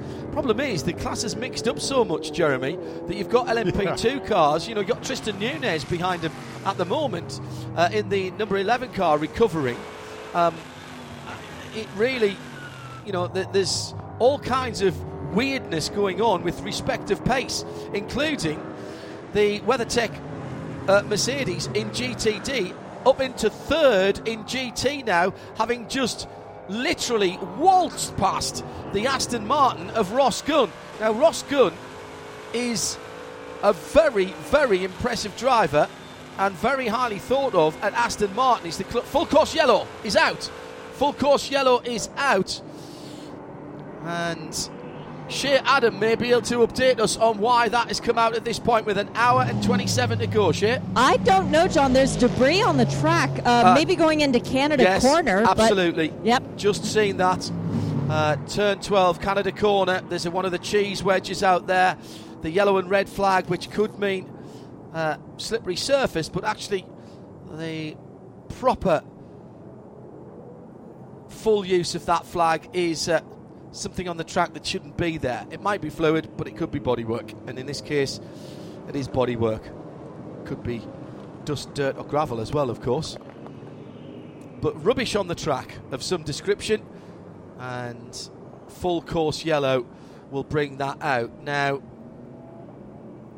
what is that going to do for Richard Westbrook? Well, the answer is for all the LMP2 cars that are between Richard Westbrook and now Renger van der Zande, who's managed to get by Ollie Jarvis and move away. So even with those wet weather tyres on, the Acura's still not showing the pace. And while we've been keeping an eye on the GT battles, Renger van der Zande for Cadillac number 0 award and Chip Ganassi has fought his way up to and past Ollie Jarvis and Fabio Scherer, and up into 5th position, which will become 2nd, of course, when we reset the field after this. So, Jeremy, an hour and 26 minutes to go, so 86 minutes to go. Are we going to see more pit stops? I suppose you take a pit stop now. You've got to, haven't you? Yeah, I think so. Absolutely right. We were. This stint was 10 laps long, so more than halfway through a stint, certainly. Oops. Did that fall off? Was it Jerry Kraus? Was that it fell off Andrews' car? Number 90 car. Fell off the number 90 car. Yeah, absolutely. Scott Andrews for JDC Miller Motorsport, the cheese wedge on the right rear, which holds the light pod as well. Just popped off completely, so we can see the whole of the rear right. Now, if this was WEC competition, they'd have to replace that. You're not allowed to drive with that legality panel missing. Doing a super job, by the way. Yes. Scott Andrews taking over from a really good first hit from Jerry Kraut, up into 3rd position in the class. Just a one-off appearance for that organisation, JDC Miller Motorsports, and he's quite a long way ahead of Cameron Shields in the 38 Performance State Motorsports car, then Joao Barbosa, then Matt Bell, then Garrett Griss, then Dakota Dickerson, who are all pretty close together in that little group for, they're all of them, they're quite a long way behind the first two, with Felipe Fraga having pulled out a large gap over Gabby Chavez in 2nd position for Andretti Autosport. Tell you what, this caution period is exactly what the DPI field needed, except of course for Richard Westbrook, who was way out in front, well over better part of 2 minutes, better part of a lap ahead of everybody else in actual fact. A couple of questions coming in that are moot now, but interesting conversation points. Right turn lover, first of all, right in the centre of Europe, said if the lead DPI went a lap down to the leader, what would happen if the safety car out? Which would be the lead class on the restart? I actually still think the DPIs would go to the front, but I don't know on that one. That is a little bit of a grey area for me, so I'm going to have to look that one up before that actually happens in a race. But I remember back when Nick Tandy and Patrick Pilet won overall at Petit Le Mans in the GT Porsche. The prototypes were kept put back in front of him, even though they'd driven past them, and they had to start behind them and drive past them again. So I think they would go to the front of the field. And Nigel Dobby says, if Richard Westbrook lapped the entire DPI class lead, would the other cars get a wave by if there was a full cars caution? No, they wouldn't. No. If he got a full lap on them, then he would keep that lap. If he was right behind them when it came out, and therefore the DPI cars were behind the safety car but not behind the leader, then they would get a wave by. Yes? If what? So if the 5 cars behind the safety car were the 5 DPIs and Westy was right up behind them, well, the safety car would pick up the should race pick leader. up the race lead. Yeah, yes. so, yeah. Yeah, so they would get to come back around effectively. And if he was a lap ahead of the field, no, they would not be waved around. However, if the number 5 car came into the pits, when the pits were opened, the other guys would probably stay out and get that lap back. Get their lap back, and then make the pit stop before they went back to green. And we have the top prototypes coming into the pits now, including Richard Westbrook. Sure, Adam. First car to hit its marks is the number 5 Mustang sampling Cadillac. That is a driver change. Richard Westbrook is out of that car. Tristan Vautier is getting in. They are putting slick tires on that car. Important information for people up and down the pit lane. They are new. They're shiny. We've got semi-scrubbed rubber going on the 02 Cadillac for Chip Ganassi Racing, and also Earl Bamber going to be installed behind the wheel of that car as well. As far as the LMP2 cars are concerned, well, we've had Tower Motorsport come in. Another set of, let's wait for it to find out fully. I'm waiting for Louis Delatraz to get here.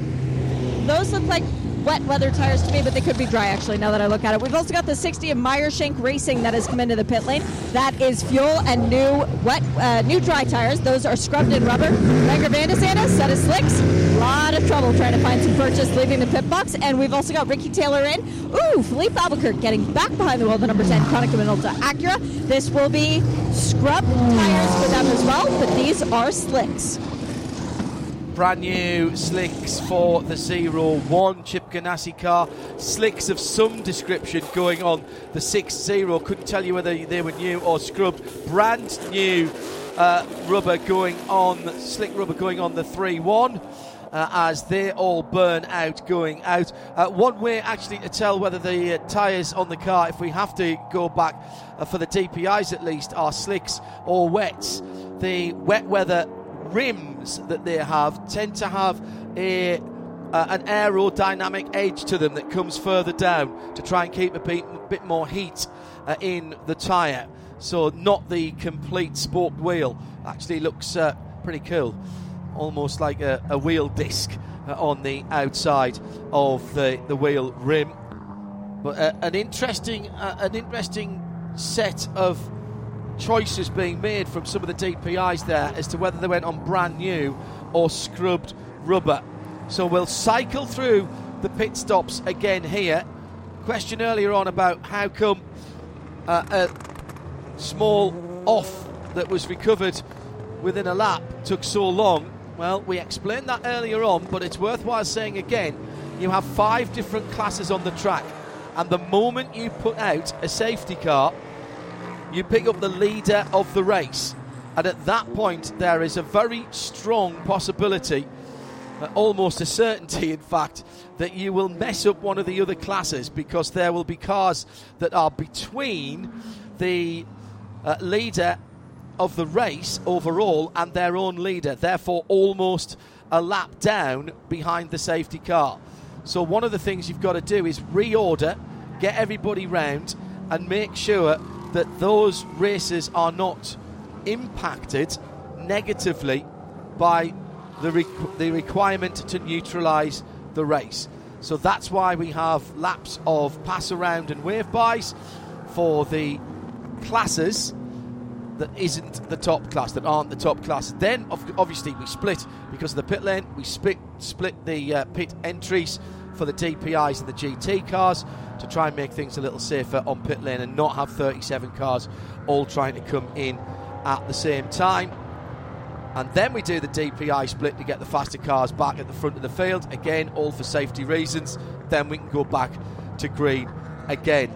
It's a well practiced procedure that has gone on for quite some time. Yes, it's going to take about 15 to 18 minutes every time, but that is the only way to do it without rearing races further down the field. Shea Adam, GT runners now, they went on to the wet weather tyres fairly early on. What are the choices this time around? It's slicks galore down here in the pit lane and stickers nonetheless, so it's going to be sketchy conditions for both of the Aston Martins, the 27 and the 23 coming in for sticker Michelin tyres. For both of the Lexuses, the exact same prescription, the 12 getting getting stickers first, and now the 14 coming in and hitting its marks, getting rid of those wet weather tires and putting on brand new Michelins. For Pfaff, they have done full service for this car as far as fuel and tires is concerned, but these tires look like they might have had one cycle through them, and then maybe that beautiful rubber scrubbing heat gun to pull things back off. First car back out of the pit lane, the number 79 WeatherTech Racing Mercedes. We've got Turner BMW right behind. Great stop by Turner to jump a bunch of spots. And the most important thing that happened in this pit stop by my account, Antonio Garcia is back behind the wheel of the number 3 Corvette. It was a lengthy stop for Corvette, but they did full service and sticker Michelin slicks for Garcia. Woo, that'll be exciting. Porsche Keys to the race talked about strategy for drive time. And that's all been ticked off now. Pit stops and tyre strategy has been affected by the yellow flags and by the weather. And so far, precious few, thank goodness, penalties for us to worry about. High Class got one, didn't they, the number 20 car. And that has impacted their race, only to the fact that they fought their way back to 4th position for Fabio Scherer, who served that penalty when Dennis Anderson nudged the back of Stephen Thomas in the number 11 prototype. And still, Jeremy, an hour and a quarter to go. Yeah, great. What's interesting now is the timing. Just talk about the timing of this caution period and when the safety car came out relative to everybody on the racetrack. The number 79 car, which is leading in GTD non-pro, had just been lapped by the overall race leader. The top 2 cars in GTD Pro, number 9 and number 14, had not been lapped by the race leader. Number 23 and number 23 and number 3 had been lapped by the race leader, but because they had not been lapped by their class leader, i.e. the 9 and the 14, they were able to get the wave around and go back onto the same lap as everybody else. So we now have the 4 GTD Pro cars a lap ahead of the GTD. And the reason again for that is that number 79 car, which is leading its class, had been lapped by the race leader. Now, we had this earlier in the season at Sebring, and I couldn't figure out what had happened because it's normally full class, GTD is treated all together, but it hasn't been here because all the other GTD cars did not get the wave around. Okay. Only the GTD Pro cars. That's presuming that they've actually done it right. Well, let's see because they'll get some quite punitive penalties if that isn't the case. Yeah, no, they will have done. The question is, why didn't the other guys get the wave around? Is more the question. The 23 and 23 absolutely were correct to get the wave around. And number 25 car, by the way, the 5th car in GTD Pro is several laps behind, so unfortunately not in the reckoning at all after those early problems. But the question is why the other regular GTD cars didn't get the wave around along with the 23 and the 3.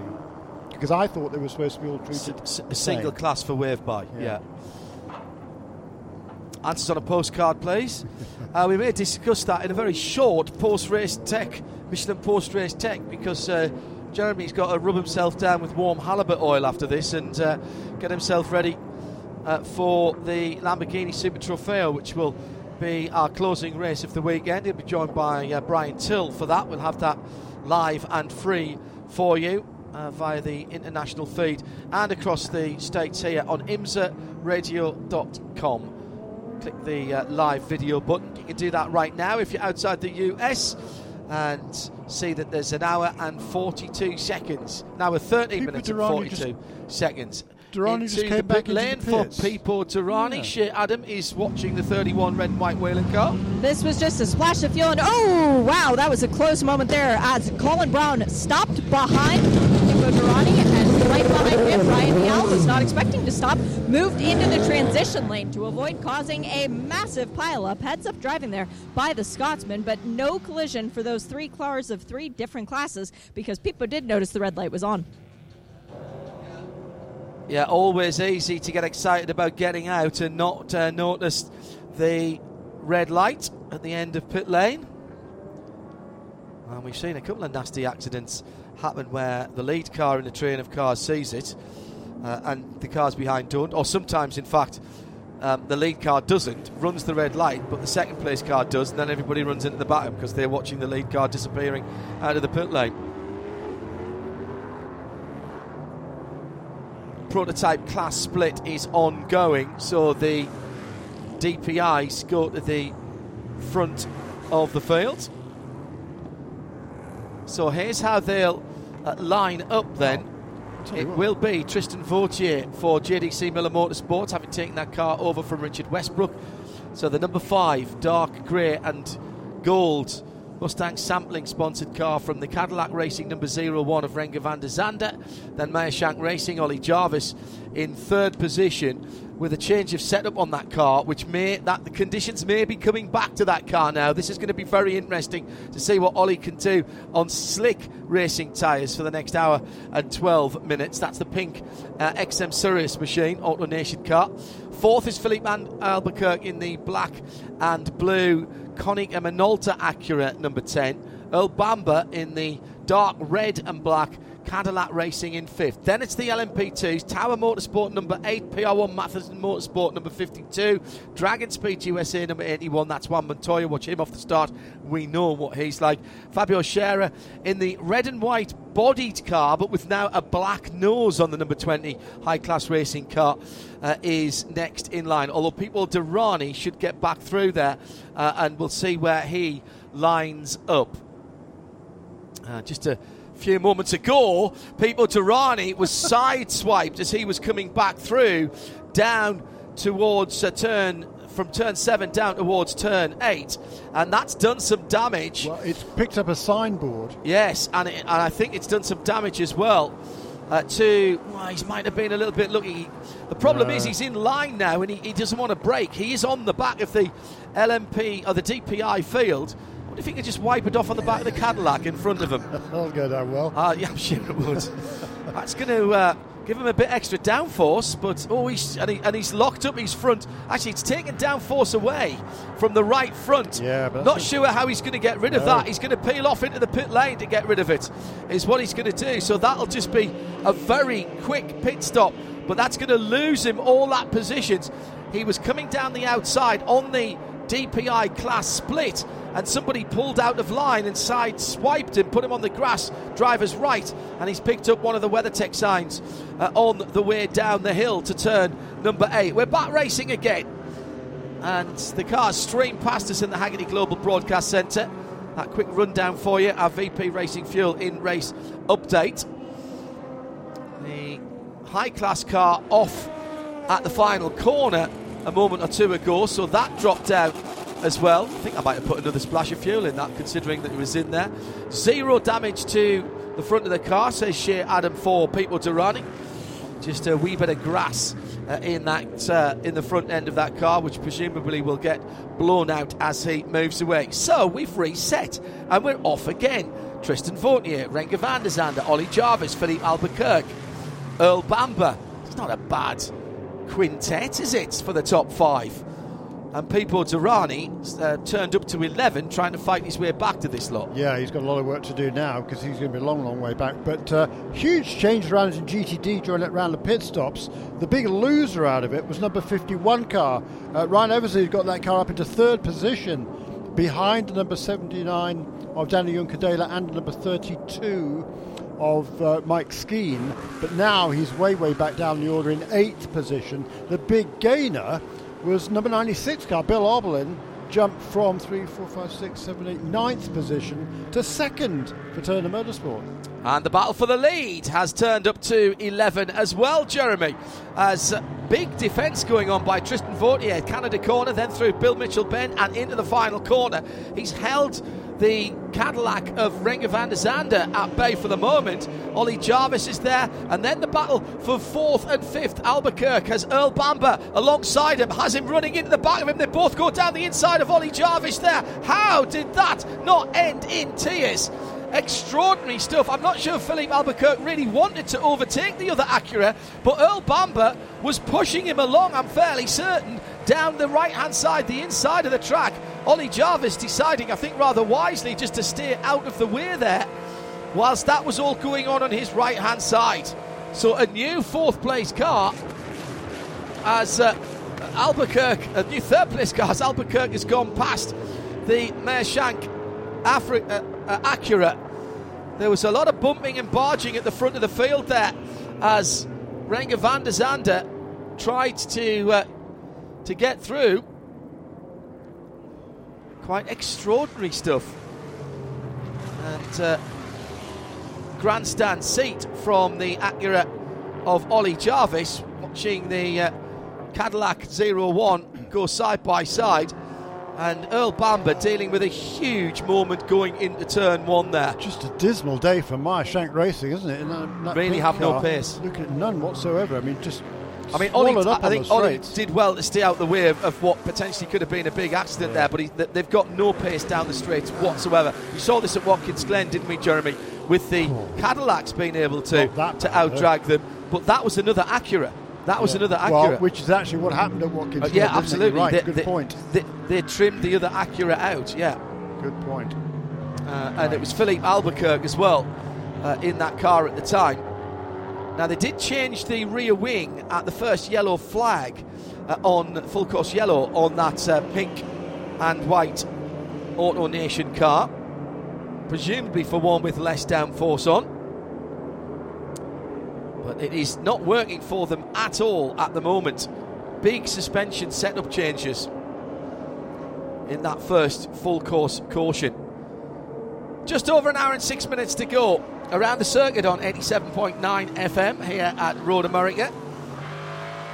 Around the US on Sirius XM 207 and around the world on IMSA Radio RS2 via imsaradio.com. We've got live video as well for the internationals if you want to hit the live video tab. Damage to the back of the number 12. This is the Lexus in the GTD category, who went very long trying to get down the inside of the AMG into Canada corner. This is the number 57 AMG that he went by and then couldn't get it stopped and just wiped across the front of Philip Ellis in the Winwood Racing car, the blue and black machine. And it's just taking a little bit of bodywork off the back of that car. That's two little dunches that car's had in the race, because I think the right rear lost some bodywork as well earlier on.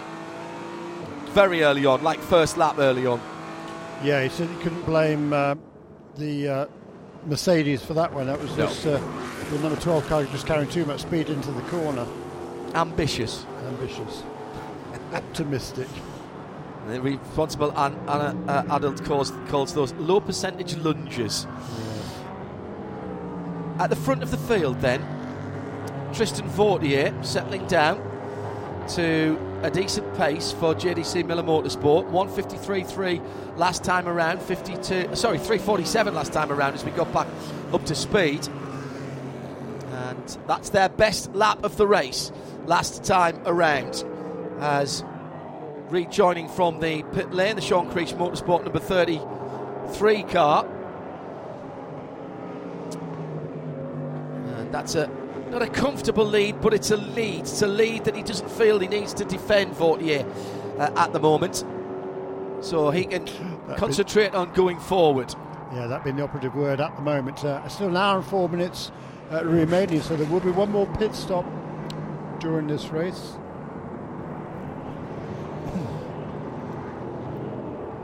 So Vautier from Van der Zande, from Albuquerque, from Jarvis, from Bamber, your top five. Pete Durrani having to fight his way through the LMP2 field now, having had to come into the pit lane for an extra time. They've now got, 5 pit stops against their name, because they had to remove that piece of the WeatherTech boarding that he picked up when he was doing the DPI class split. Now, is Ollie Jarvis now getting some heat into those slick tyres and finding a bit of pace? That's the question.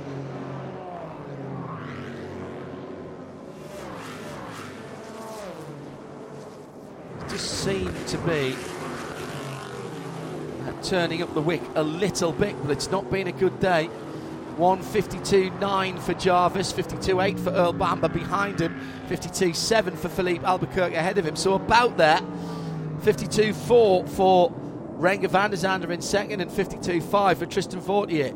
So the two Cadillacs at the front of the field with a tiny little bit of an advantage. That could just be the fact they had slightly clearer track last time around, although in fairness they haven't really caught the traffic yet, Jeremy. So that's an interesting stretching of that 5-car group at the front of the field. Pipo Derani 59.3, mired as he is in the LMP2 traffic. He's got a lot of hard work to do in the next hour and 2 minutes. Yeah, he has. But he's certainly going to be up for it, because it's been a long drought for that number 5 team. They've had a really difficult season, but great strategy call early on, and Tristan Vautier is going to be hanging on the best he can, and he turns again his best lap of the race that time around, 51.9 for him, which is only a couple of tenths away from the fastest lap of the race that was set very early on by Earl Bamber. So good lap there by Tristan Vautier. Just looking at the GTD Pro field, after the restart, Ben Barnicoat got ahead of Matthew Jaminet and is holding on to that lead. They are coming up into Canada Corner. So another change of position there in GTD Pro. Between the same two cars. Between the same two cars. Yeah, they've had a race-long battle, even when the drivers changed over. The Corvette was in there for a little while, but in third now it's Ross Gunn for the Aston Martin Racing Heart of Racing team. Antonio Garcia with the job to bring the number 3 Corvette home. Slightly slow pit stop put them at the back of the 4 GTD Pro cars that remain. More bad luck for BMW with their number 25 car behind the wall. Shea Adam to talk to the man of the first half of the race. Great driving and great strategy gave Richard Westbrook a fabulous advantage. He's with Shea Adam. Rich Westbrook, 3 times a winner here at Road America. You know how to get it done, but how great was the call by the crew to put you on wets when everybody else was on slicks? I had no idea what you asked me, but actually I've got a feeling about the call to go to wets. So yeah, I mean, it was on the limit with slicks, and the problem is it was still slicks, but you got to get, that's if you've got temperature in them. So I knew that obviously you weren't going to get build-up temperature behind the safety car, so I just said if there's anything on the radar, it's got to be wets. And, the crew called it last minute. They checked the radar, and there was a little blob coming in, and that was enough. And still at that point, it probably was slicks, but they've got no tyre temp, and that was our gain. So it was just a question of looking after the wets while it was still too dry for the wets, not burning them off, and it was looking really good. But obviously, safety car, it's always going to happen, and it's going to be a nerve-wracking last hour. Were you guys on a wet setup to begin the race or a dry setup? Honestly, there's not much difference these days between a wet and a dry setup. You got the tools in the car with the bars, so no, same setup as qualifying. We made some improvements from qualifying, but it was just trying to get a good car to improve, what we had in qualifying, which is obviously a real disappointment to have that bigger gap to the Ganassi cars. But we were super happy with P4, but just not the gap. It's a lot better to be P1. Good luck the rest of the way. Yeah, we've just got to keep it there. But Tristan's doing awesome. Cheers. Thank you. One more pit stop for that car, for all of the cars at the front of the field. And still this battle in GTD Pro heading towards us in the Hagerty Global Broadcast Centre as they come up the hill now and head across the line. And just 3/10, call it 4/10 of a second. Jaminet headlights ablaze, where the Lexus is just running on the running lights. The Porsche trying to gain under light braking for turn 1. That's really all it is. Now down to turn 3. Still a little bit damp offline. And behind them is the battle for the lead, actually, coming through. Oh, and a bit of a jink across the nose of the second place Cadillac there by the leader in GTD.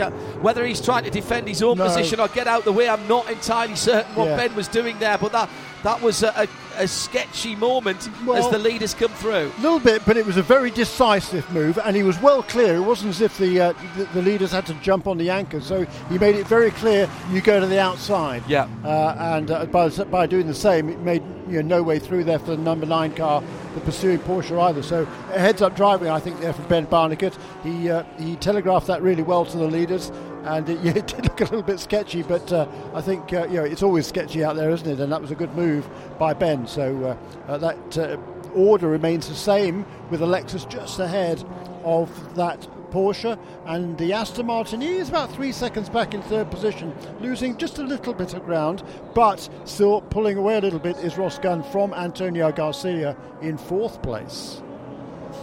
Just noticed coming out the pits in 11th in GTD, Marco Holzer behind the wheel of the NTE Lamborghini number 42. 57 minutes, a big ask for the GT3 Lamborghini, but it must be close to being able to go from there. That could be their last scheduled pit stop.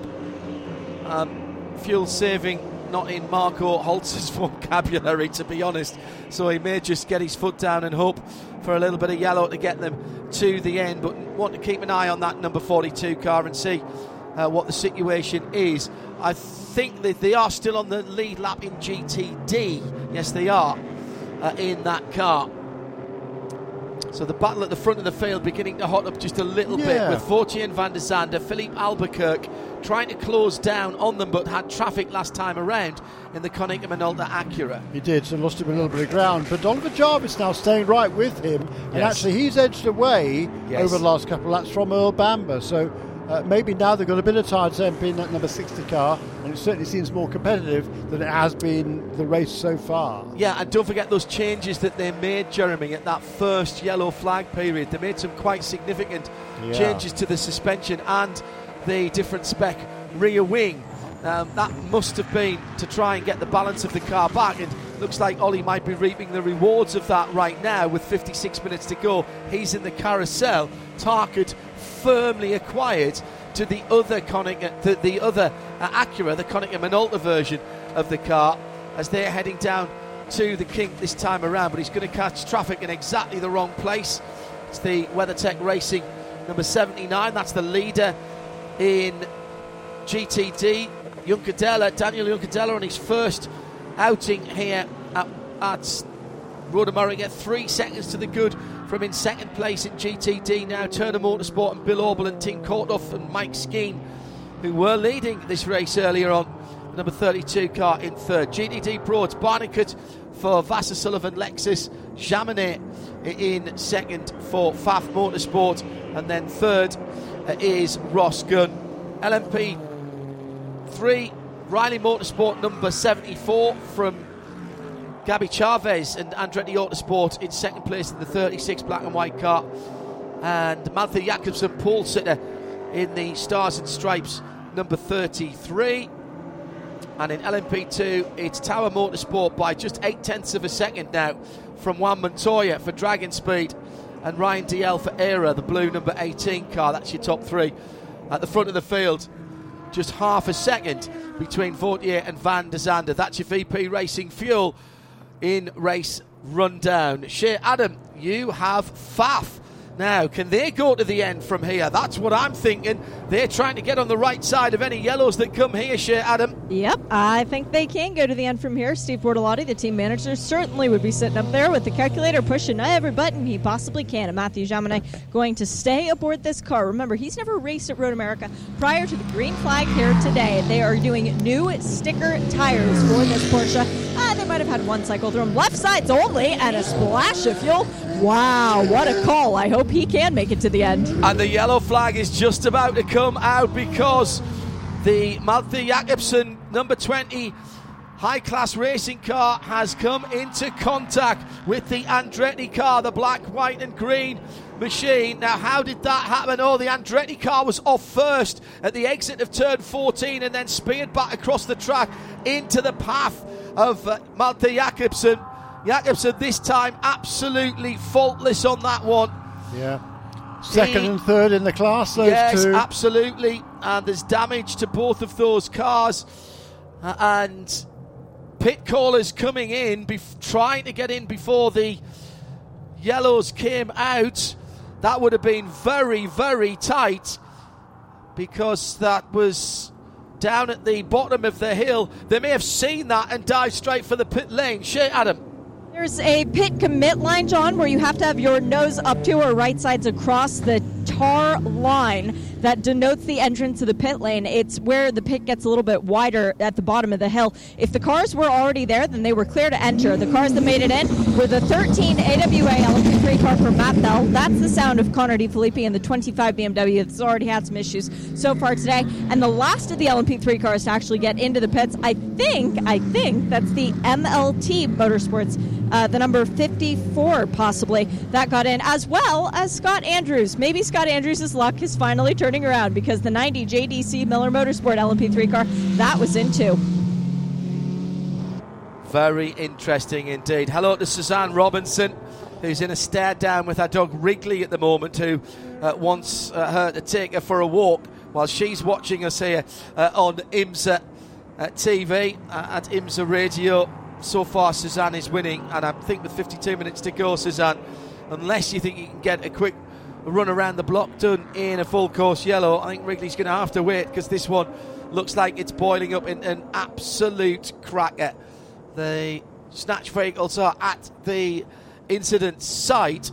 I've got a feeling that the Andretti car might have continued. Actually, not only that, it came into the pits, ironically. So if it for made the yellow that it caused, yeah, Malte Jakobsen can't move that car, and there was fluid on the windscreen of that, so there's been some damage to one of the reservoirs at the front of the car. At IMSA Radio, by the way, if you want to get in touch. 51 minutes to go, Jeremy. The DPIs can't quite go that long. No. So a splash now, and then see what happens. Malte, by the way, has shuffled himself across the car to get out on the right-hand side, and he's done that without too much of an assist from the safety team. The car has got damage to the left front. Really good. That was really unlucky for him. Good weekend for him. Started off a little strangely with a few mistakes when he was maybe, by his own admission, pushing a little bit hard before he really knew the track.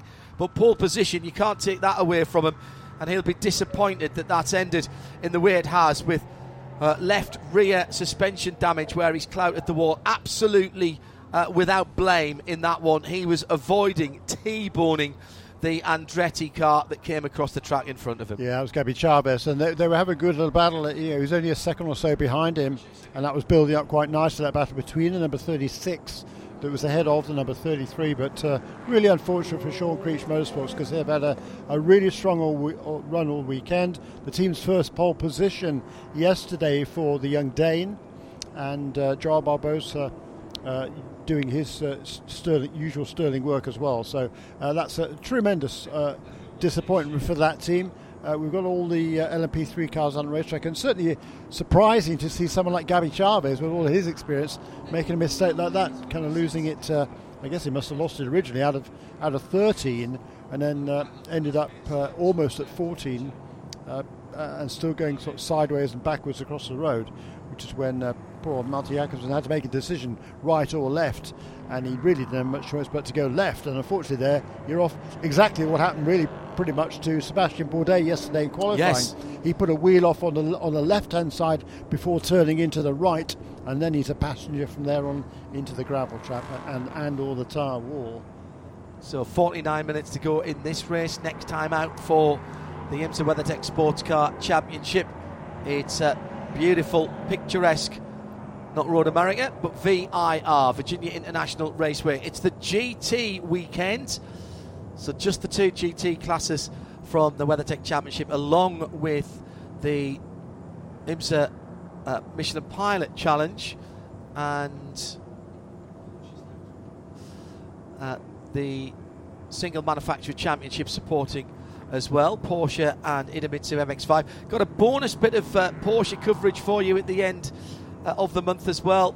That's Indianapolis for the Porsche Sports Car Together Festival, and we'll have coverage of that for you as well in sound and vision, whether you're here in the States or further afield, via imsa.tv or the live video tab at imsaradio.com.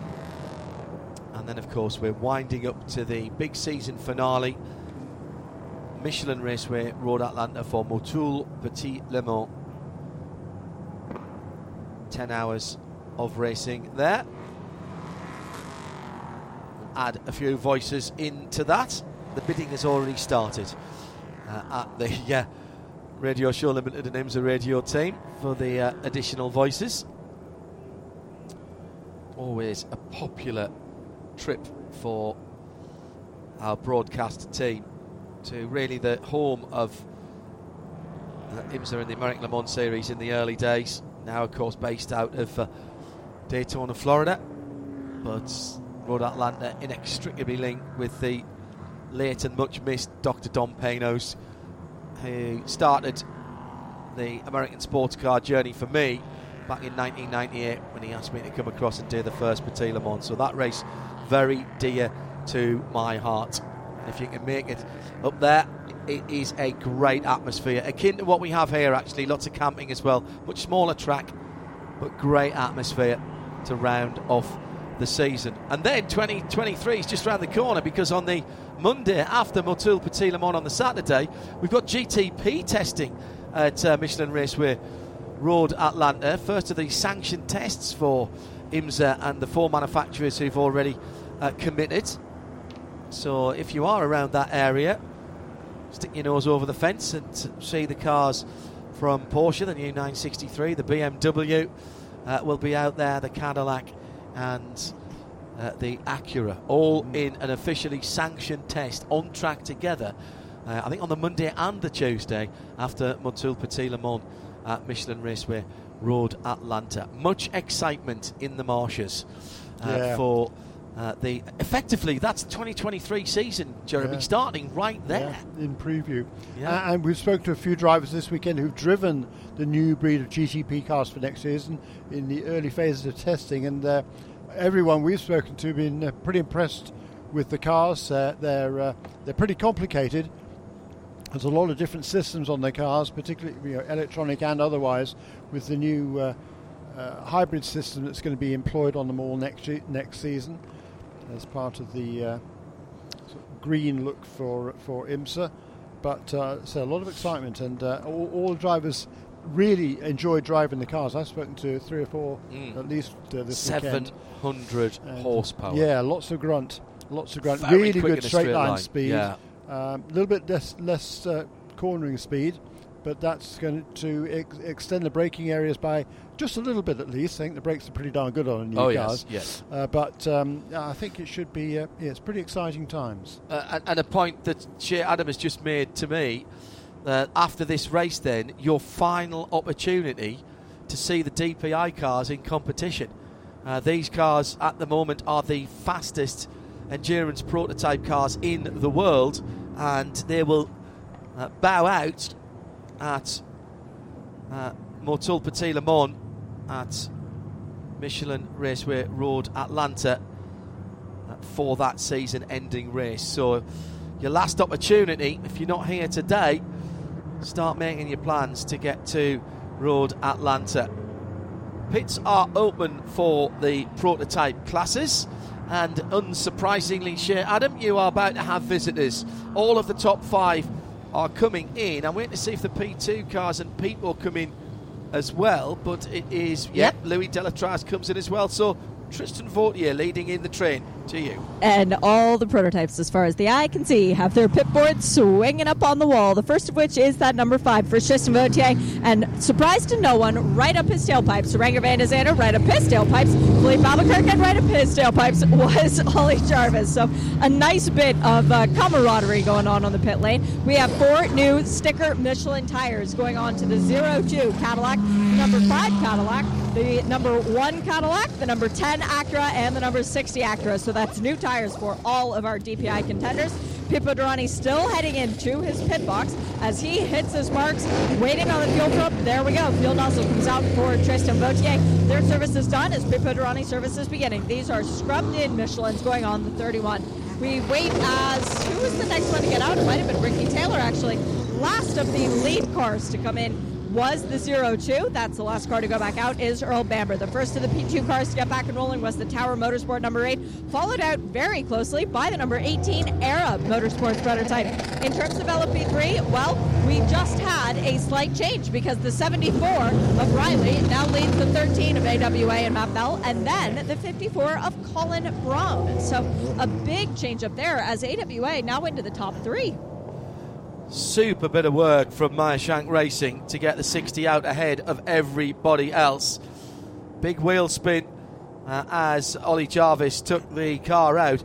Actually, being the last pit there, you might think that's an advantage, but he actually turned quite tightly to his left-hand side to get in between the Michelin RFID readers. They're the clever bits of kit that read the chips in each of the 4 Michelin tyres. Gone are the days where you used to have the chalk marks or the Sharpie marks on the side of the cars, at the side of the tyres, to let you know how many sets you'd used. But it's all done by technology now. And Ollie Jarvis then out first and followed out by Felipe Albuquerque. Does that suggest that they put a little less fuel in those cars maybe to get the track position? 41 minutes to go. It's there, isn't it, Jeremy? That's about spot on for the DPIs, about 40 to 45 minutes depending on how much full throttle you're using. And you use a lot around here. So yeah, it's certainly going to be tight from here.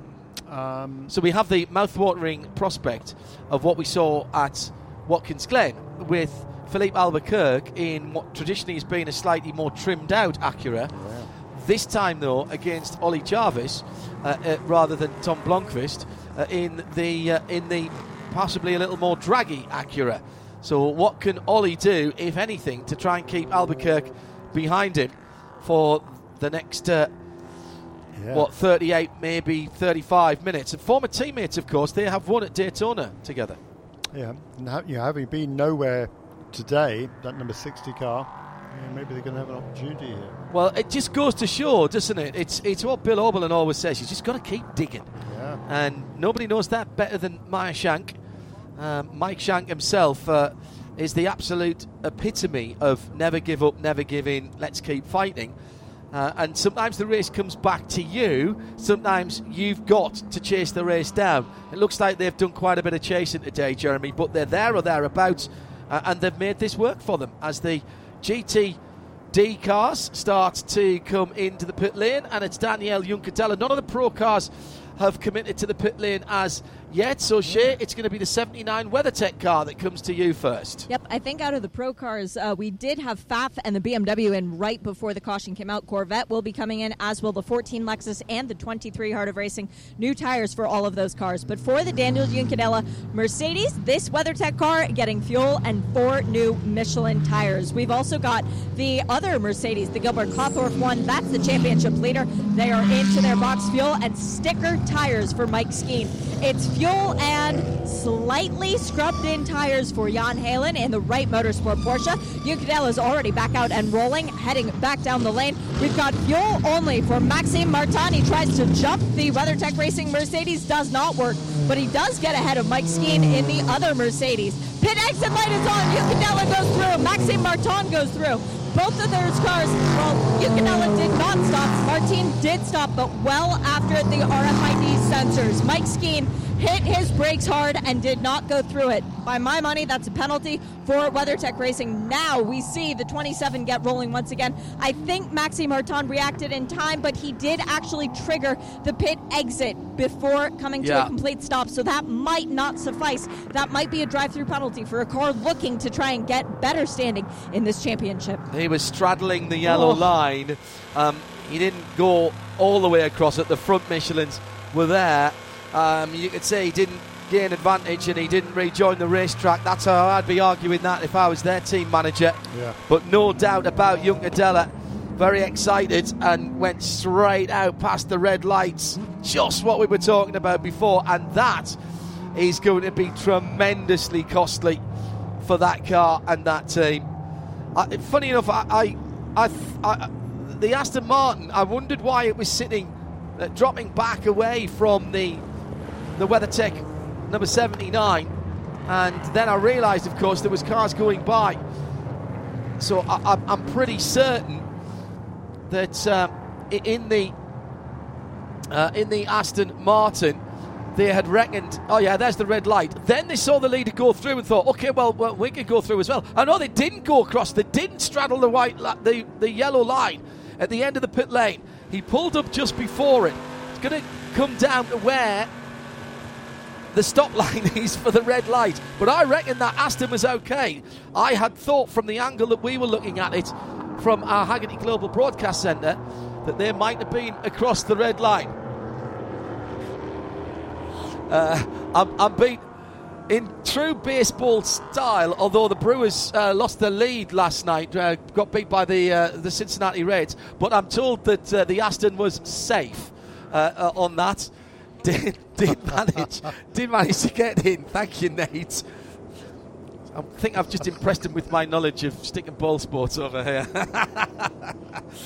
So the Aston is okay. However, I'm afraid it's a strikeout for Daniel Juncadella, who blew through the red stoplight at the end of pit lane. So the number 9 FAF car came in before the caution period.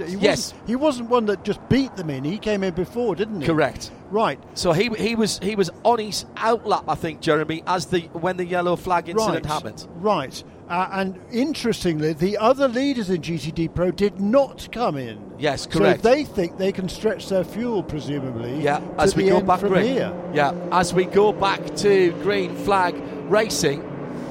Of course, if they had come in, Mathieu would have cycled back to the front, but he's still sitting there with more fuel and newer tyres to the cars that he's chasing down. Correct. Restart then. And in GTD, the number 96, 57 and 12, also the 39, 1 and 42 did not come into the pits then, so they're trying to reach the end as well. Good luck. Good luck with that, but a bit of yellow has certainly helped. Ollie Jarvis then restarting the lead for Meyershank Racing in the number 60, the Auto Nation Sirius XM car. And hello to everyone listening around the US on SXM 207. That's our regular channel for IMSA WeatherTech. Car 90 gets the penalty for working in a closed pit stop, and the 36 the same. That is a stop plus 60 for those two cars. That's Gavi Chavez for Andretti Autosport. After that incident, working on the car in a closed pit. And what was the other one? I said car number 90. And that is the lead car for JDC Miller Motorsports in LMP3. They're going to have to give up the lead and stop. And also a stop plus 90 for the 79. We were expecting that for the WeatherTech car with Daniel Juncadella. Going to have to come in, and he will lose a lot of time. That's going to be pretty much a full lap that all of those three cars will lose. But the big one there is the number 90, the JDC Miller Scott Andrews, number 90, the Duquesne at the head of LMP3, Jeremy, working on the car in a closed pit. Yeah, and that's unfortunately that's the car that's currently leading because that's going to have to give up that lead. Obviously, they obviously didn't quite didn't quite beat that light, did they? I'm surprised. Working in a closed pit. If you yes, so they didn't beat the light. Sorry, yes, yeah. I see what you mean. Yeah, if they'd driven through, they would have been fine. The two Acuras have actually opened up a bit of a lead. Yeah. Here comes the three transgressors. Meantime, behind the two Acuras, there's a Cadillac battle going on. Oh, that's a little bit naughty going up the hill, a bit of moving around. Nice job by Earl Bamber, who was battling with Renger van der Zande there. Earl Bamber lost the position, got it back, lost it, and Renger van der Zande in the and Tristan Vautier, in the 5 car just holding his line going up the hill and refused to be intimidated by the other Cadillac moving around. Kind of an over and under, wasn't it? Yeah. The 0-1 car went down the inside, I think, to number 5 into turn 5, ran a bit wide, and Vautier got back up the inside into turn 6, didn't he? I think that's what happened there. So Vautier does get back to third position. He lost it momentarily, but no more than that, luckily for him. Great stuff. We've got a great battle on our hands right now. In all of the classes, quite frankly. Just on 33 minutes to go. All of the pit stops, all of the penalties being attended. Meantime, that's the lead. The lead for GT Daytona goes the way of the number 57, Phil Ellis, driven Winward Racing. He gets down the inside of Bill Oberlin at turn 5. Not many people have managed that down through the years. And then the battle for the lead at turn 1. The two Acuras are both off the track for a moment as the black and blue number 10 of Philippe Albuquerque trying to drive around the outside of the pink and white car. As they came in there, Ollie Jarvis is defending to the inside, to the right hand side of the track. And they both move well. I don't think Albuquerque was on a winner there, to be honest. He went in very, very quickly. Ollie did move back out again, but it wasn't like he ushered him off the track there, Jeremy. That was slightly too optimistic, I think, by Felipe there on the outside. Took too much speed into turn 1 on that line. Yeah, I would agree with you on that one. And but a fascinating battle here. All of a sudden, these two Acuras have come alive and pulling away now from Tristan Vautier, who's I think probably, almost certainly holding up Renger van der Zande. So van der Zande thought he'd made that pass, didn't make it stick though. Wayne Taylor saying to Shea Adam in the Michelin Countdown to Green, we want to win the Acura Championship, which probably means they'd be somewhere near the front of the championship. They took the points for pole position, Jeremy.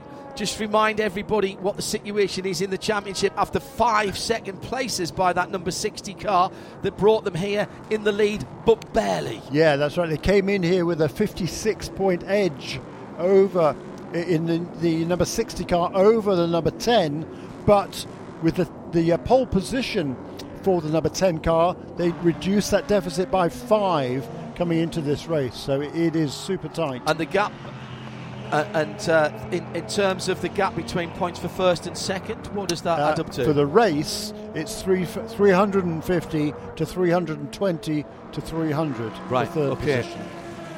This battle in LMP2, this is right on here. The top 3 cars absolutely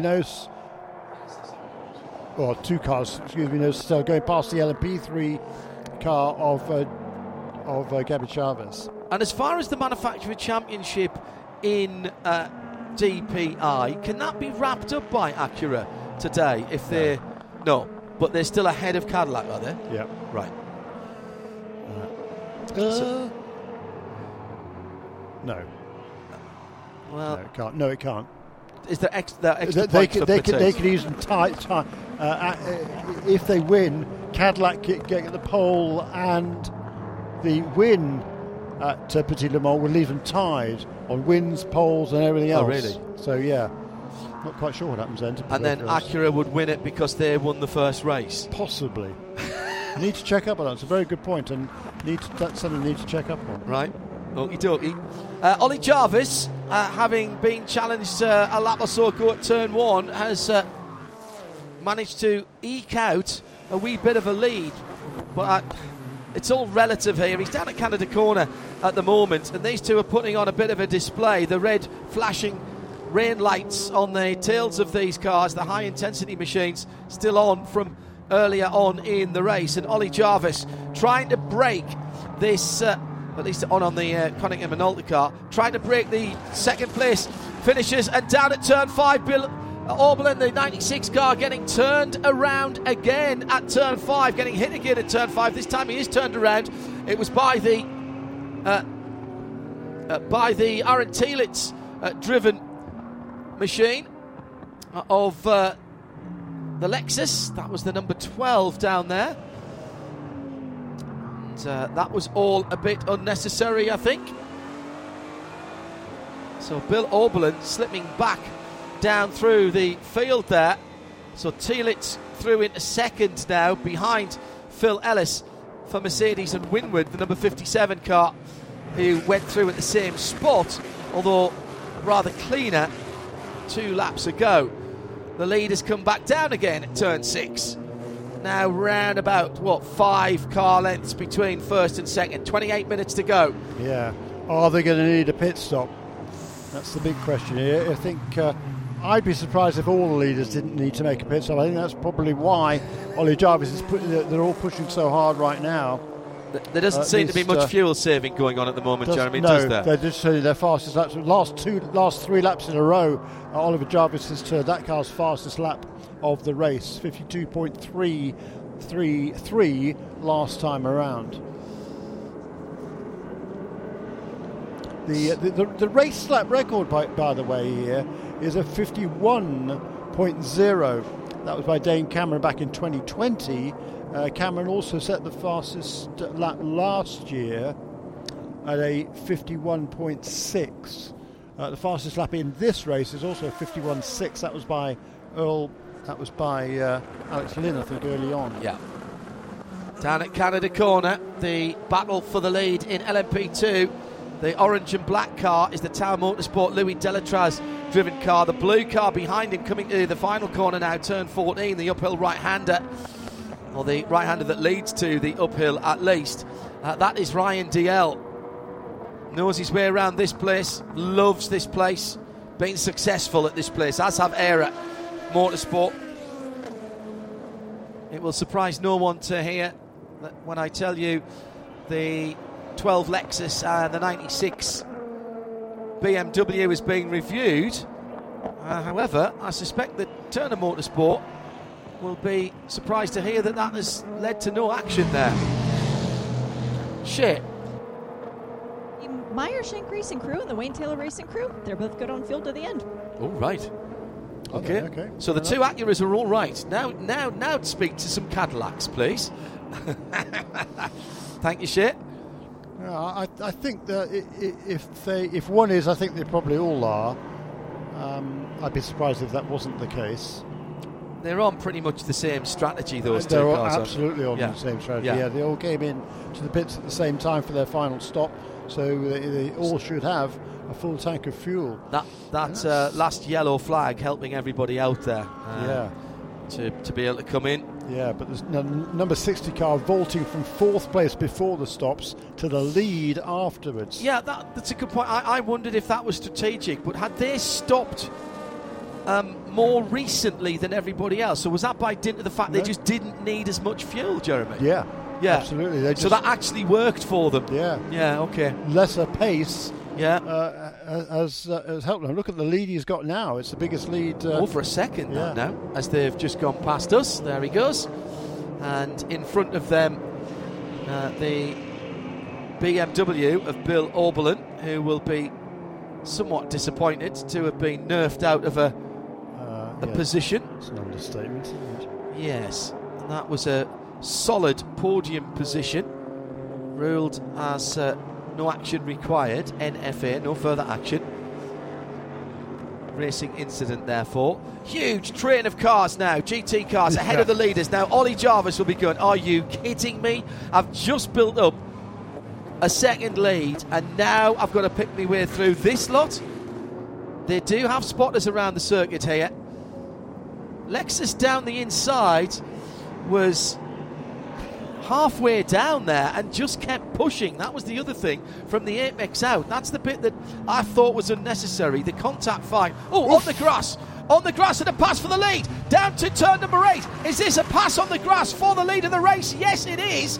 But now one either side of the BMW number 25, which is back out. What a pass, what a move by Philippe Albuquerque. His Michelin's giving him grip on the damp grass out to turn 7 on the left hand side of the track.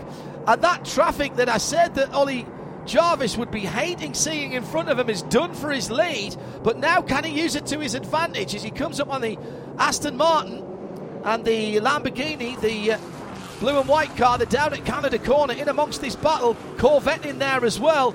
They're all battling for position, these GT cars. Left and right for Philippe Albuquerque actually right and left as he came through Bill Mitchell Bend, and he's picking through it. This looks like one of those challenges when you're doing your licenses in one of the GT driving games. You have to pass 26 GT cars in 2 laps. Go!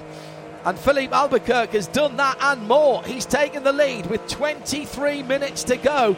And once again, Meyer-Shank Racing find themselves in second position. But this time, it's Tristan Vautier who's chasing them down, and he's only about another second further back. The Cadillacs are coming. Shea Adam, what's the news from the Cadillac camps about their fuel? Quote, it's tight. Which one was that? All of them? That was Peter Barron for the 01 Cadillac right. of Chip Ganassi Racing. But the other ones I've talked to have said the same thing. Yeah, we think we can make it, but we think isn't enough. Okay. Well, let's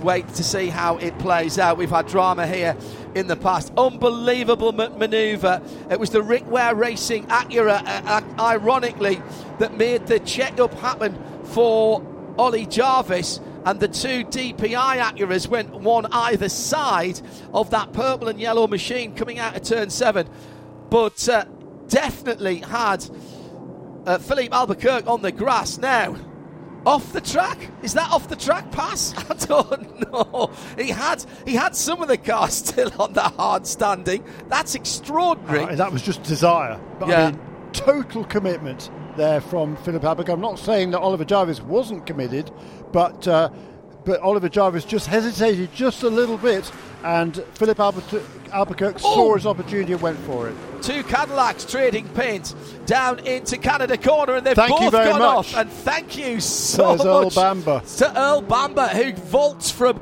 5th into 3rd position as Tristan Vautier and Renger van der Zande decided to get rather more intimate than I think either of them were expecting there.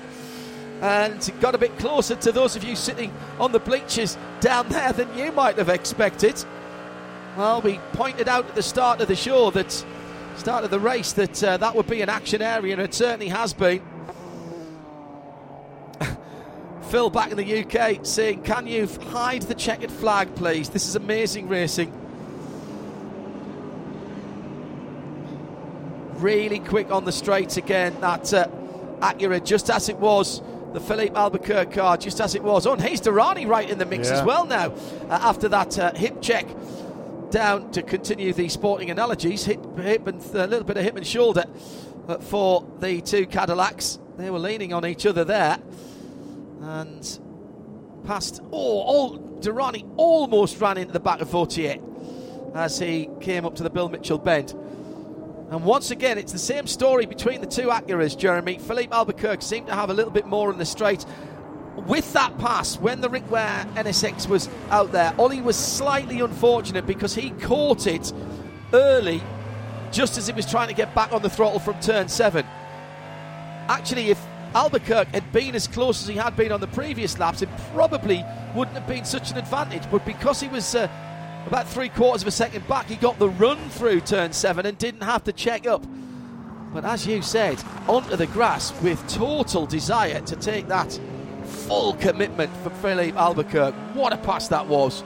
And he's pulled out 2.6 seconds now to Ollie Jarvis in second place. Let's check the other classes for you. LMP2, cracking battle going on there as well, you know, between the number 8, the black and orange car, and the blue number 18, Delatraz versus DL, and they're slowing each other down just a little bit. Fabio Scherer for High Class Racing, the red and white car with now the black nose, 4 seconds behind. He's got Josh Pearson in his wheel tracks and Tristan Nunez, so those 3 are gently closing in on the leaders. And with 19 minutes left, that battling pair up front, with just half a second between Delatraz and DL, they're being caught by the pursuers. Felipe Fraga has 8 seconds on the AWA of Matt Bell, who is just ahead of Colin Brown from Court Autosport, 74.13 and 54. GTD Pro, still the scrap going on between, which has been going on since the drop of the green flag at the start of the race. Vassar Sullivan's number 14, the yellow and black Lexus, and then the Porsche of Mathieu Jaminet, the number 9 plaid car.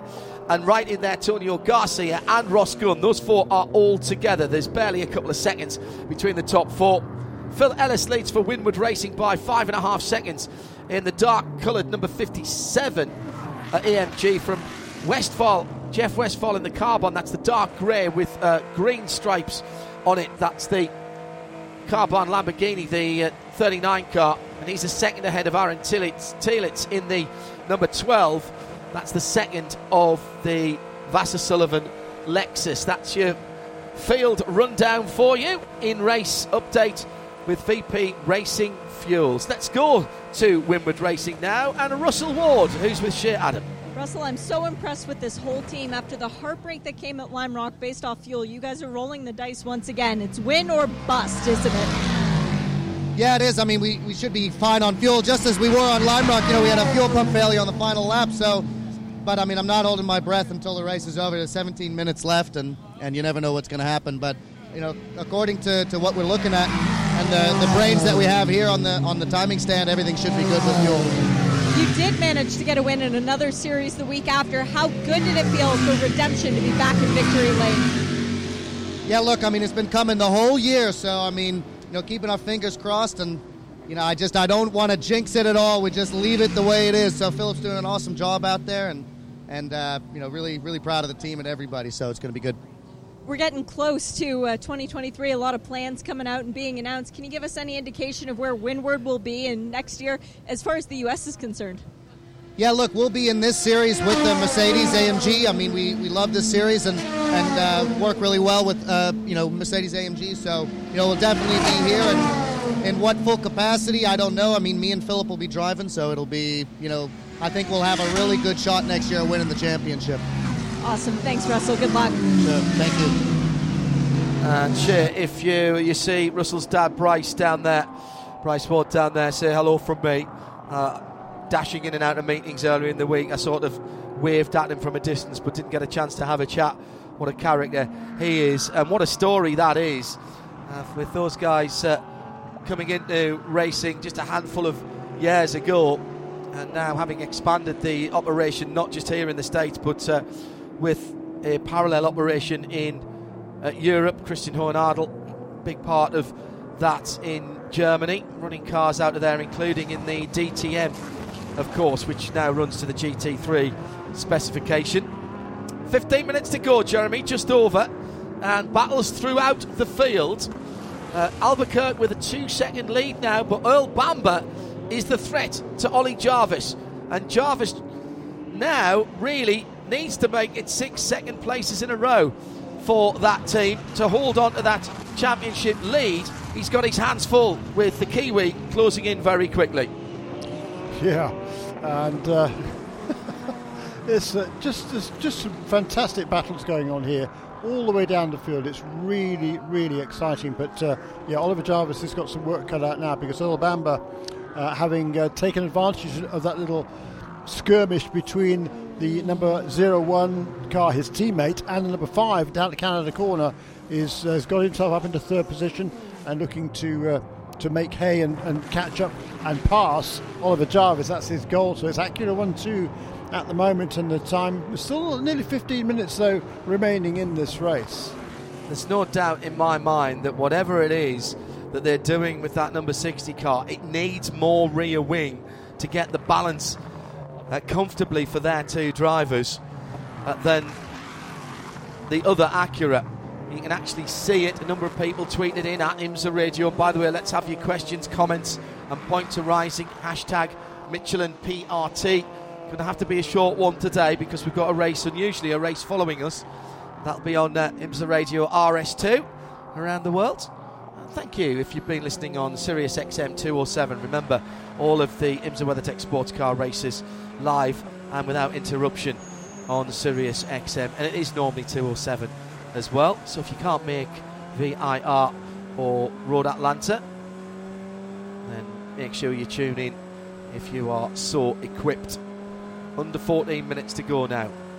Chevrolet Corvette, that's the number 3 car, just trying to come through the GT field. That last class split split the field up between GTD Pro and GTD, so put a lap between them. All of a sudden Albuquerque's lead has gone away. It has. Traffic, Jeremy.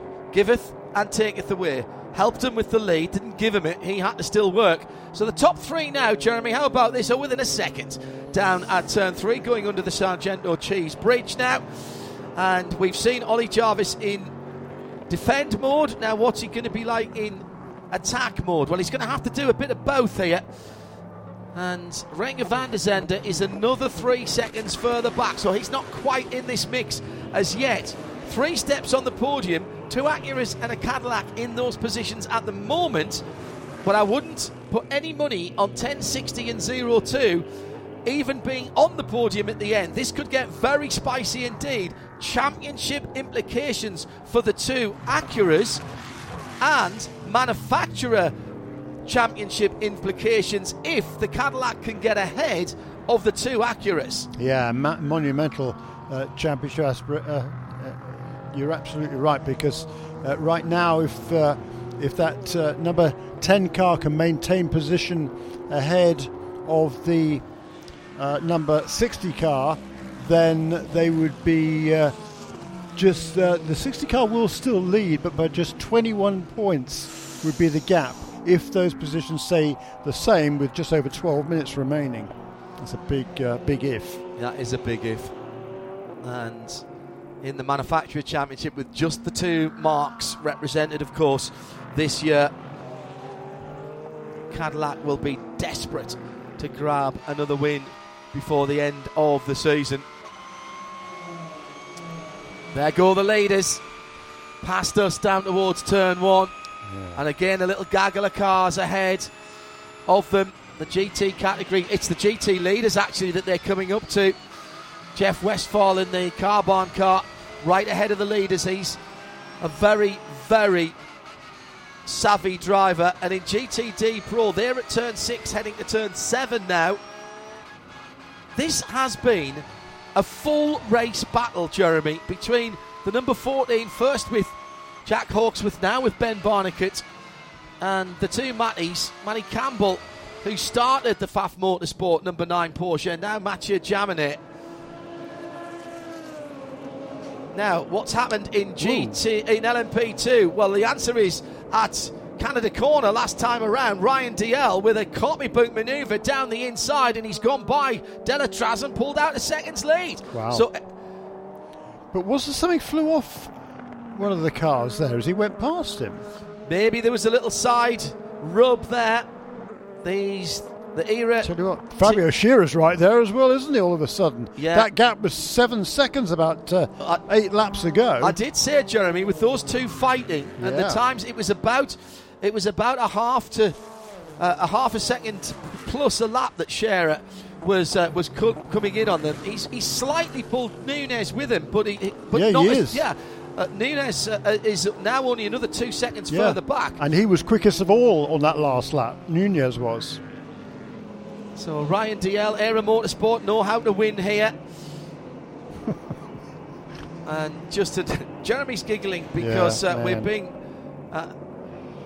being shown again on our screens in the Hagerty Global Broadcast Centre the pass for the lead. And thanks, by the way, I must say this now, great thanks this weekend for all the hard work to our TV crew, both here at the track and at Charlotte. All of the production is done, and it's been a cracking job across all of our series here. So thank you to all, particularly to Victoria, new helping us out. Good to have you on board, Vix.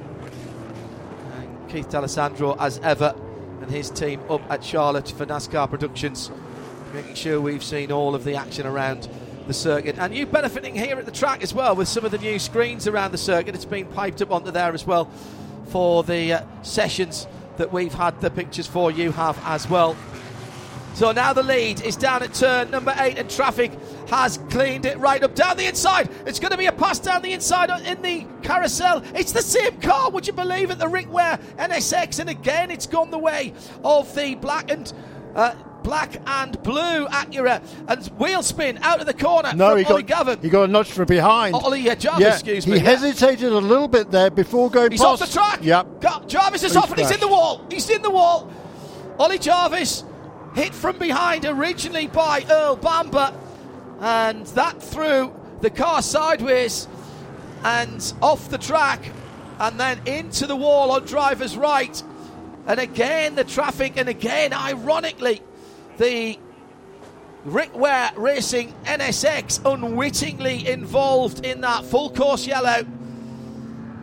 Well, that car will be able to pit for a new nose as under emergency service, but I think is there more than that? I think so, John. Needs to come in, has missed the pit commit. Missed the pit commit. Could have come in and changed the nose under emergency service. But we're probably going to go for. We may well not finish this race. Let's have a look here, see what happened. So through the kink and put off on the left-hand side, and a straight hit on the nose of that car. It straightened it up and carried it on. My goodness, that is a very, very. Yeah, I said that. Ouch. Very, very strong car. It actually all started at the exit of turn number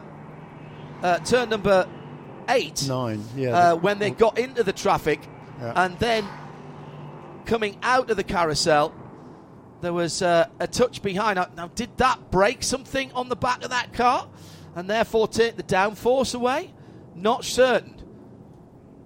Let's have a look at that. Huge amount of debris is why we're under full course yellow. Yes. Jarvis has continued and gone past the pits, by the way. Yes, he has. He might the fourth position. Yes, I was going to say he's in fourth position. Fourth now. I think Van der Zande went through. Yes, he did. Yeah. But I think we're unlikely to get back to green. There's a lot of debris on the track at the exit to the kink, which needs to be cleaned up. Yeah. Pits are closed, of course, at this point. Yeah, we're inside the final 15 minutes. Correct. So, will not open. So, good call by the Meyershank Racing team, telling Ollie to stay out, because if this doesn't go back green, that car will pick up fourth place. So this freezes the field. Let's give you a VP Racing Fuel update. Phil Ellis for Winward Racing, along with Russell Ward, who started the race leading in GTD, the number 57 dark blue and black car. Carbon Westphal in that car. Jeff Westphal in that car, the number 39. That's the dark grey and green machine. There was 27 seconds between those guys. What happened there? No, Did they get passed by the leaders? No, yes. Yeah. So we'll get the wave round and everybody sort of back out. Then Aaron Thielitz. We're going to finish under yellow, I think, John, unfortunately. Vassar Sullivan, Aaron Thielitz in third, the number 12 Lexus. Brian Sellers for Paul Miller Racing and BMW, the best of the BMWs in fourth. Marco Holzer for NTE SSR. Well, he was the car that came in first, if you remember, and he was 11th in the class. And we said that was a bit of a roll of the dice. He's going to end up, he made his last pit stop at just on the hour, didn't he? Although we've had some yellow since then. Holzer then up into fifth position for the number 42 Lamborghini. Heart of Racing 27 Aston Martin makes up the top 6 in that category. Sorry, Jeremy, go ahead. No, the reason I said there was I just noticed that the number 16 car excuse me, running down in 7th position in GTD. Jan Halen got past Mike Skeen, I think on that lap. Yeah, on that lap. So I don't know how or why were they mixed up in that little fracas there down at... I think they probably were. Yeah, they were. There was a gaggle of cars around that area on the that has major championship implications, because coming into the weekend, the number 32 car was ahead of the number 16, but by not very much. Yeah, ahead of the right Porsche. Yeah, by only 40 points coming into the weekend. So it's going to close that down. Every position is critical in that battle. As we continue the VP Racing Fuels in-race rundown, Ben Parnigat leads for Vasser Sullivan. Yeah, here we go, white flag. So we are going to finish under yellow. Well, let's run through this then. Vasser Sullivan, number 14, lead and will win in GTD Pro. Jamineer for Pfaff Motorsport in second. Corvette will be third. Aston Martin will be fourth in GTD Pro. It'll be Riley Motorsport, Felipe Fraga from Matt Bell for AWA, for Court Autosport for Colin Brown. That's your top three there, 74, 13 and 54. Ryan DL and Era Motorsport. Era defending the race win that they had here last year ahead of Tower Motorsport and High Class Racing. What a weekend for those cars. That ending up with an unliveried nose on that number 20, the red and white car. And Philippe Albuquerque with another victory for Konica Minolta Acura, and they will close up substantially on Meyershank Racing, who finished fourth. Between them, the 02 and the 01 Cadillacs of Bamber and Van der Zande collecting points as well. Shea Adam. Actually, John. Yeah, go ahead. In actual fact, is that the lead of the championship? Yes, it is. Yeah, because of those extra 2 positions. And the points for pole position as well. Well, not so much that, because that was a 5-point swing, but they were running second, the number 60 car. Now it's running fourth. It's that change there that is the difference between hanging on to the lead and not. So assuming they can finish this last lap, then Albuquerque and Taylor will take over the championship lead. Wonder if we can just have a look slightly further back. It was just as they were coming out of the carousel that there was a touch on the back of Ollie Jarvis's car, and as he was coming through the kink, the back end was on the ground. There was something scraping on the ground of that car. So I just wonder, it was as he was passing the Rick Ware car, wasn't it? He just hesitated before duck into the inside. He might have got a lightest of taps from behind, but it's not often you see a car in the wall at the kink at that speed and continue. No, just wiped its nose. Yeah, really. Just wiped its nose off the car. All the wheels point in the right direction. I mean, it's bad luck that's happened, but my goodness, I don't even think the tracking's out on that car. I bet they could string that car now and it would be absolutely right. No. Well, it's another so close and yet so far for Meyershank Racing in the number 60, but what it gives us, Jeremy, is a phenomenal end to the season, with winner take all from the Acuras at the end of the race at Michelin Raceway Road, Atlanta. That's excuse me, exactly right. So 3,066 points unofficially. I mean, they haven't crossed the start-finish line yet, so probably shouldn't be doing this. But 3,066 to 3,047 for the number 60 team. In third position, having had a really eventful race, Renger van der Zande and Sebastian Bourdais. Well, everybody's had an eventful race, haven't they? But they'll be in third position on 29.14. So, 150 points back, which is extra points for the longer race as well. Don't forget. No extra points for longer races. No. Okay. So. So that's for the endurance cup. Yeah. Of course, so it is points, then 29.14. So 250, 100 points. No. So that is going to mean the champion is going to come down to those two Acuras. So even if they both didn't finish, right, they can't be overhauled by the Acura. So long as they make 70%, or even it doesn't matter. No, that doesn't matter either. Start the race. Okay. Yeah, because we'll probably have the 48 car there, won't we? So we'll have 6 cars, so you get 250 points for 6th position. That's a 100 point between 350 for winning, 250 for 6th position. So that's a 100 point swing, and they are 150 points ahead, 152 points ahead of the third place car. So even with the qualifying points of 35. We didn't want to jinx anything before the car had officially crossed the finish line, but now it is another win for Wayne Taylor Racing for Konica Minolta Acura. And let's see if we can get Ricky Taylor to jump down. He gives his mom a pat on the head. And, he's coming out this way. Excellent.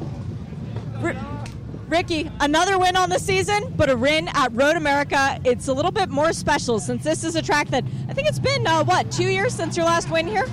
I think more importantly, it's the first win for Wayne Taylor Racing ever here. And special shout out to Bill Mullen. He's won every track on the schedule except for this one. So this is, he's been wanting to retire until he checked this off. So hopefully he doesn't retire, but now he's done them all. And I didn't do much today. This was all about Philippe and the guys. I just drove for a bit of the wet part of the race, and Philippe's been so strong all weekend. I was like, just give him the car. He knows what to do, and he did an amazing job. I feel bad for Jarvis. It looked like he just got picked up on the tires or something there. But yeah, great day for Acura, great day for Konica Minolta, and we're going to really enjoy this for the next, month and a half off. It's going to be nice. It looked like a little bit difficult for you, though, at least when you were out there on the slick tires and it started raining. That had to get your attention pretty quick. Yes, it did. That was quite an introduction to the race.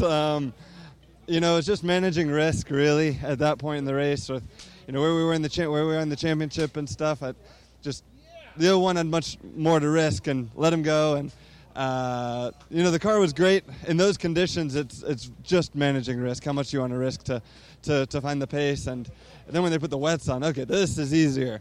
But under those wet conditions on the slicks was a long time. And looking back, obviously, it would have been nice to have wets at that time, but you can't predict the future. And I think with the information we had, the team made the right calls all day long.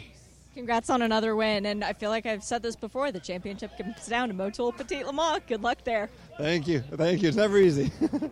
Very good for those guys. What a rich vein of form they are on. Acura edging ever closer to the Manufacturers' Championship as well, with a little bit of arithmetic, which Jeremy, I think, will confirm. I think the Sprint Cup title has gone to PMR, Paul Miller Racing, in the GTD before the final round of that championship, Jeremy, at VIR next time out. Yeah, they came in with a substantial lead of 211 points. And, so they will not now be able to be beaten. They finished fourth again this weekend and ahead of their closest rivals as well. Shea Adam is making her way down to the podium. We'll have a chat with her as she's walking down. Flip your mic up, Shea, and let's have a little reflection on that. We said in our keys to the race that drive time strategy would change things a little bit, but more importantly, weather and tyres. And my goodness, how important was that early on? JDC made the right call, and bizarrely, they've ended up in fifth position. Yeah, the racing just didn't pan out for them in quite the same manner. I mean, we had a lot of cars that wound up making the right call early on, but then the weather conditions staying dry, that really affected things as well. And my biggest thought is of that WeatherTech Mercedes. What woulda, coulda, shoulda happened if Daniel Giancadella stopped at the red light, because that car was super strong too. Yeah, that's a very good point, and they gifted that to another AMG, Winwood Racing, Phil Ellis, and Russell Ward. Fabulous run for them, and nice to hear they'll be back next year. And what a great race, Shay, in GTD Pro between the Vassar Sullivan Lexus and the Pfaff Motor. That was literally flag to flag racing from those guys. And when we look at our Valkyrie stat attack on Midweek Motorsport on Wednesday, I'm guessing that will be the battle of the race, because I don't think they were more than 3 seconds apart for the whole race. No, and everybody's going to remember this season for the end of Daytona for the GTD Pro category. In my book, this race was better than that scrap, because it was the entirety of the race between 3 different cars. Yeah, wow, we got a real treat today from them. Yeah, Garcia up into third there, Aston Martin in fourth. More bad luck for BMW. Riley Motorsports ahead of Matt Bell's AWA and Core Autosport. Colin Brown finishing off there in LMP3. But what about Aero Motorsport defending the race they won last year, Shit? Well, and for Bill Riley, this is a big win here for your team in LMP3. Felipe Fraga bossed it at the end of that race. But how hard was your organization working this whole week? Oh, it was pretty tough. I mean, we had the 2 cars in GS, so that didn't make it any easier. And obviously the weather, the yellows just happened to hit with our strategy perfect. And so I want to say we had perfect strategy. I think it was more that we guessed right. So it was a good deal. And Felipe and Gardes did a phenomenal job, and the whole team did. And now looking forward to Motul Petit Le Mans for the end of the season. Go out there and win. That's the only target? yeah, I mean, that's all we can do. Core's a great team. They're really fierce competitors, and they're friends.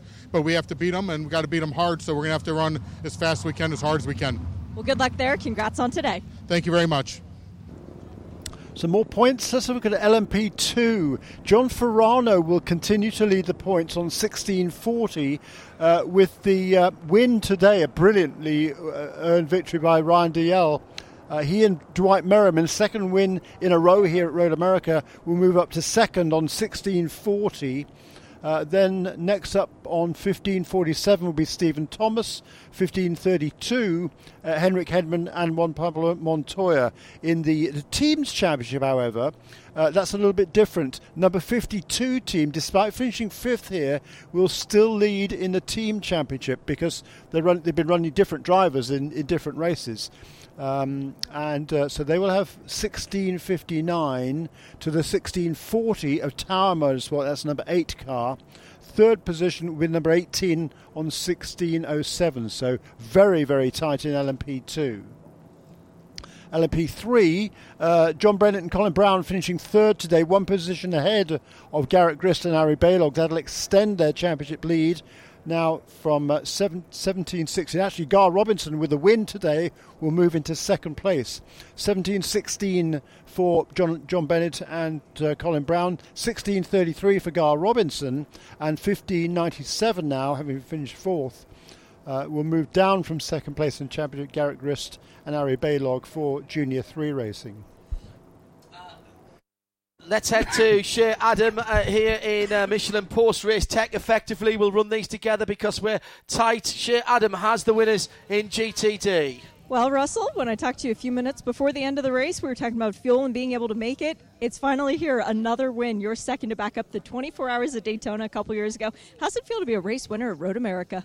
Yeah, first time here in the GT3 and, first race win this year. So it feels good. It's been coming and unfortunately it didn't happen earlier, but man, it's just super exciting, and the team did an amazing job. The strategy was good, and the pit stops were great, and Philip absolutely, drove through the field. He was the star of the show, so, just over the moon. Congratulations to both you guys. Thank you. Any more from you, Jeremy, on the points there? Where were we? We did LMP3 in GTD Pro. Just 1 second. We've got Ryan DL here as well. Ryan, another winner. 2 years in a row at Road America. Can every race be here for you? Yeah, I mean, since I kind of moved to the States back in 2003, this has just been one of these tracks that always seems to have clicked with me. And then obviously last year we had such a fast car from ERA. We came back, we were quickest in both first practice and second practice. Dwight had a hell of a stint and his handed over to me in a good position, and we ended up a little off sequence there, just trying to gamble on slicks. Just mega job from the team, and great pit stops got us back up front. We kind of ended up off strategy, which actually helped us on fuel on the last 2 stops. So, yeah, fun battle with Delatraz there. It's nice to race guys like that and know that at some point you kind of keep it clean, and it's not your day. Today was our day. Did you know when you made that pass that was the moment to do it, that there was possibly going to be something coming up? Was it just gut intuition? No, we were hitting our fuel number behind him, and it seemed like he was just having to save a lot more than us. Him and I were just talking about that, so we were able to kind of sit in his draft and save a little bit more than we needed to. So when I got in front, I was still hitting my number to make it to the end, so we seemed pretty confident. You never know, right? I mean, even after the yellow came out, we knew that track position obviously was important. So I wanted to get ahead of him, and then I wanted to play the backup game. Congrats, Ryan. Thank you. Michelin Post-Race Tech will grab some more interviews in a second. Jeremy, finish off the points here before we hand over the PA for the formalities. Well, in GTD Pro, Matty Campbell and Matthew Jaminet will extend their lead, 27.93. The win today for Ben Barnicat moves him 10 points ahead of the Corvette team. So 25.66 for Ben Barnicat, 25.56 for Garcia Taylor. And for Ben Barnicket, it's a very exciting day because, as you mentioned, that championship battle persists, but also second win of the season in a Lexus, but this is the first time in the GTD Pro class. Ben, how does it feel for you and Jack to finally tick off that number one? Oh, amazing. You know, we came into this year with one target, and that was to win GTD Pro, and it's been a tough season all year long, and we've been right there. We've been podiums, knocking on the door, so to get that first win's amazing. And would have rather it come a bit sooner in the year, but it was amazing, and what a way to do it. You know, one of the toughest stints I've ever done in a race car, and couldn't have done it without the great support of everyone at Vassar Sullivan and Lexus. I said earlier that I think this was the best GTD Pro battle that we've had all year, and it lasted the entirety of the race. Did it feel that way? Yeah, absolutely. The only time that I didn't feel under pressure was in the yellows. Other than that, I was hanging on for dear life and saving as much fuel as I could. So, like I said, what a way to do it. You know, amazing teammate, amazing team, and that's just the result of great teamwork. Congrats to you, Ben. And I'll jump in here with Jack Hawksworth really quick because, Jack, what a welcome back. Didn't take you very long to find victory lane again. Pole to win. It was that easy, wasn't it? Well, there's a lot that went on in the middle of it, eh? Obviously, it's been a really good weekend for us. Car's been working really well, like RCF from the beginning, and then today, obviously, we had qualified on the pole, and then today the conditions threw quite a lot at us, but, the whole team strategically made all the right decisions on the pit stand. Ben did a great job there at the end in very, very tricky conditions, wets to slicks, and first GTD Pro win, over the moon. Congrats. Appreciate it, thank you. And finally? So that'll move up to second in the points, but I think depending on how many cars there are at the last couple of races, well, it's certainly, Pfaff Motorsports is looking really good for that GTD Pro Championship and Porsche for the manufacturers as well. In GTD, Team Kordorf Motorsports and Stephen McAleer still lead the way by 23.29 to the 22.93 now of Ryan Hardwick and Jan Halen. So that's getting closer and closer. And only 8 points behind them is Roman DeAngelis as well. So very, very tight in GTD. In the Manufacturers' Championship in GTD, also very, very tight. But BMW still leads by a pretty handy margin, actually, over now. Mercedes will move ahead of Aston Martin unofficially no, they won't. They'll be 3 points behind Aston Martin in the battle for second position. This program is a Radio Show Limited production. For more, check imsaradio.com and subscribe to IMSA Radio wherever you get your podcasts.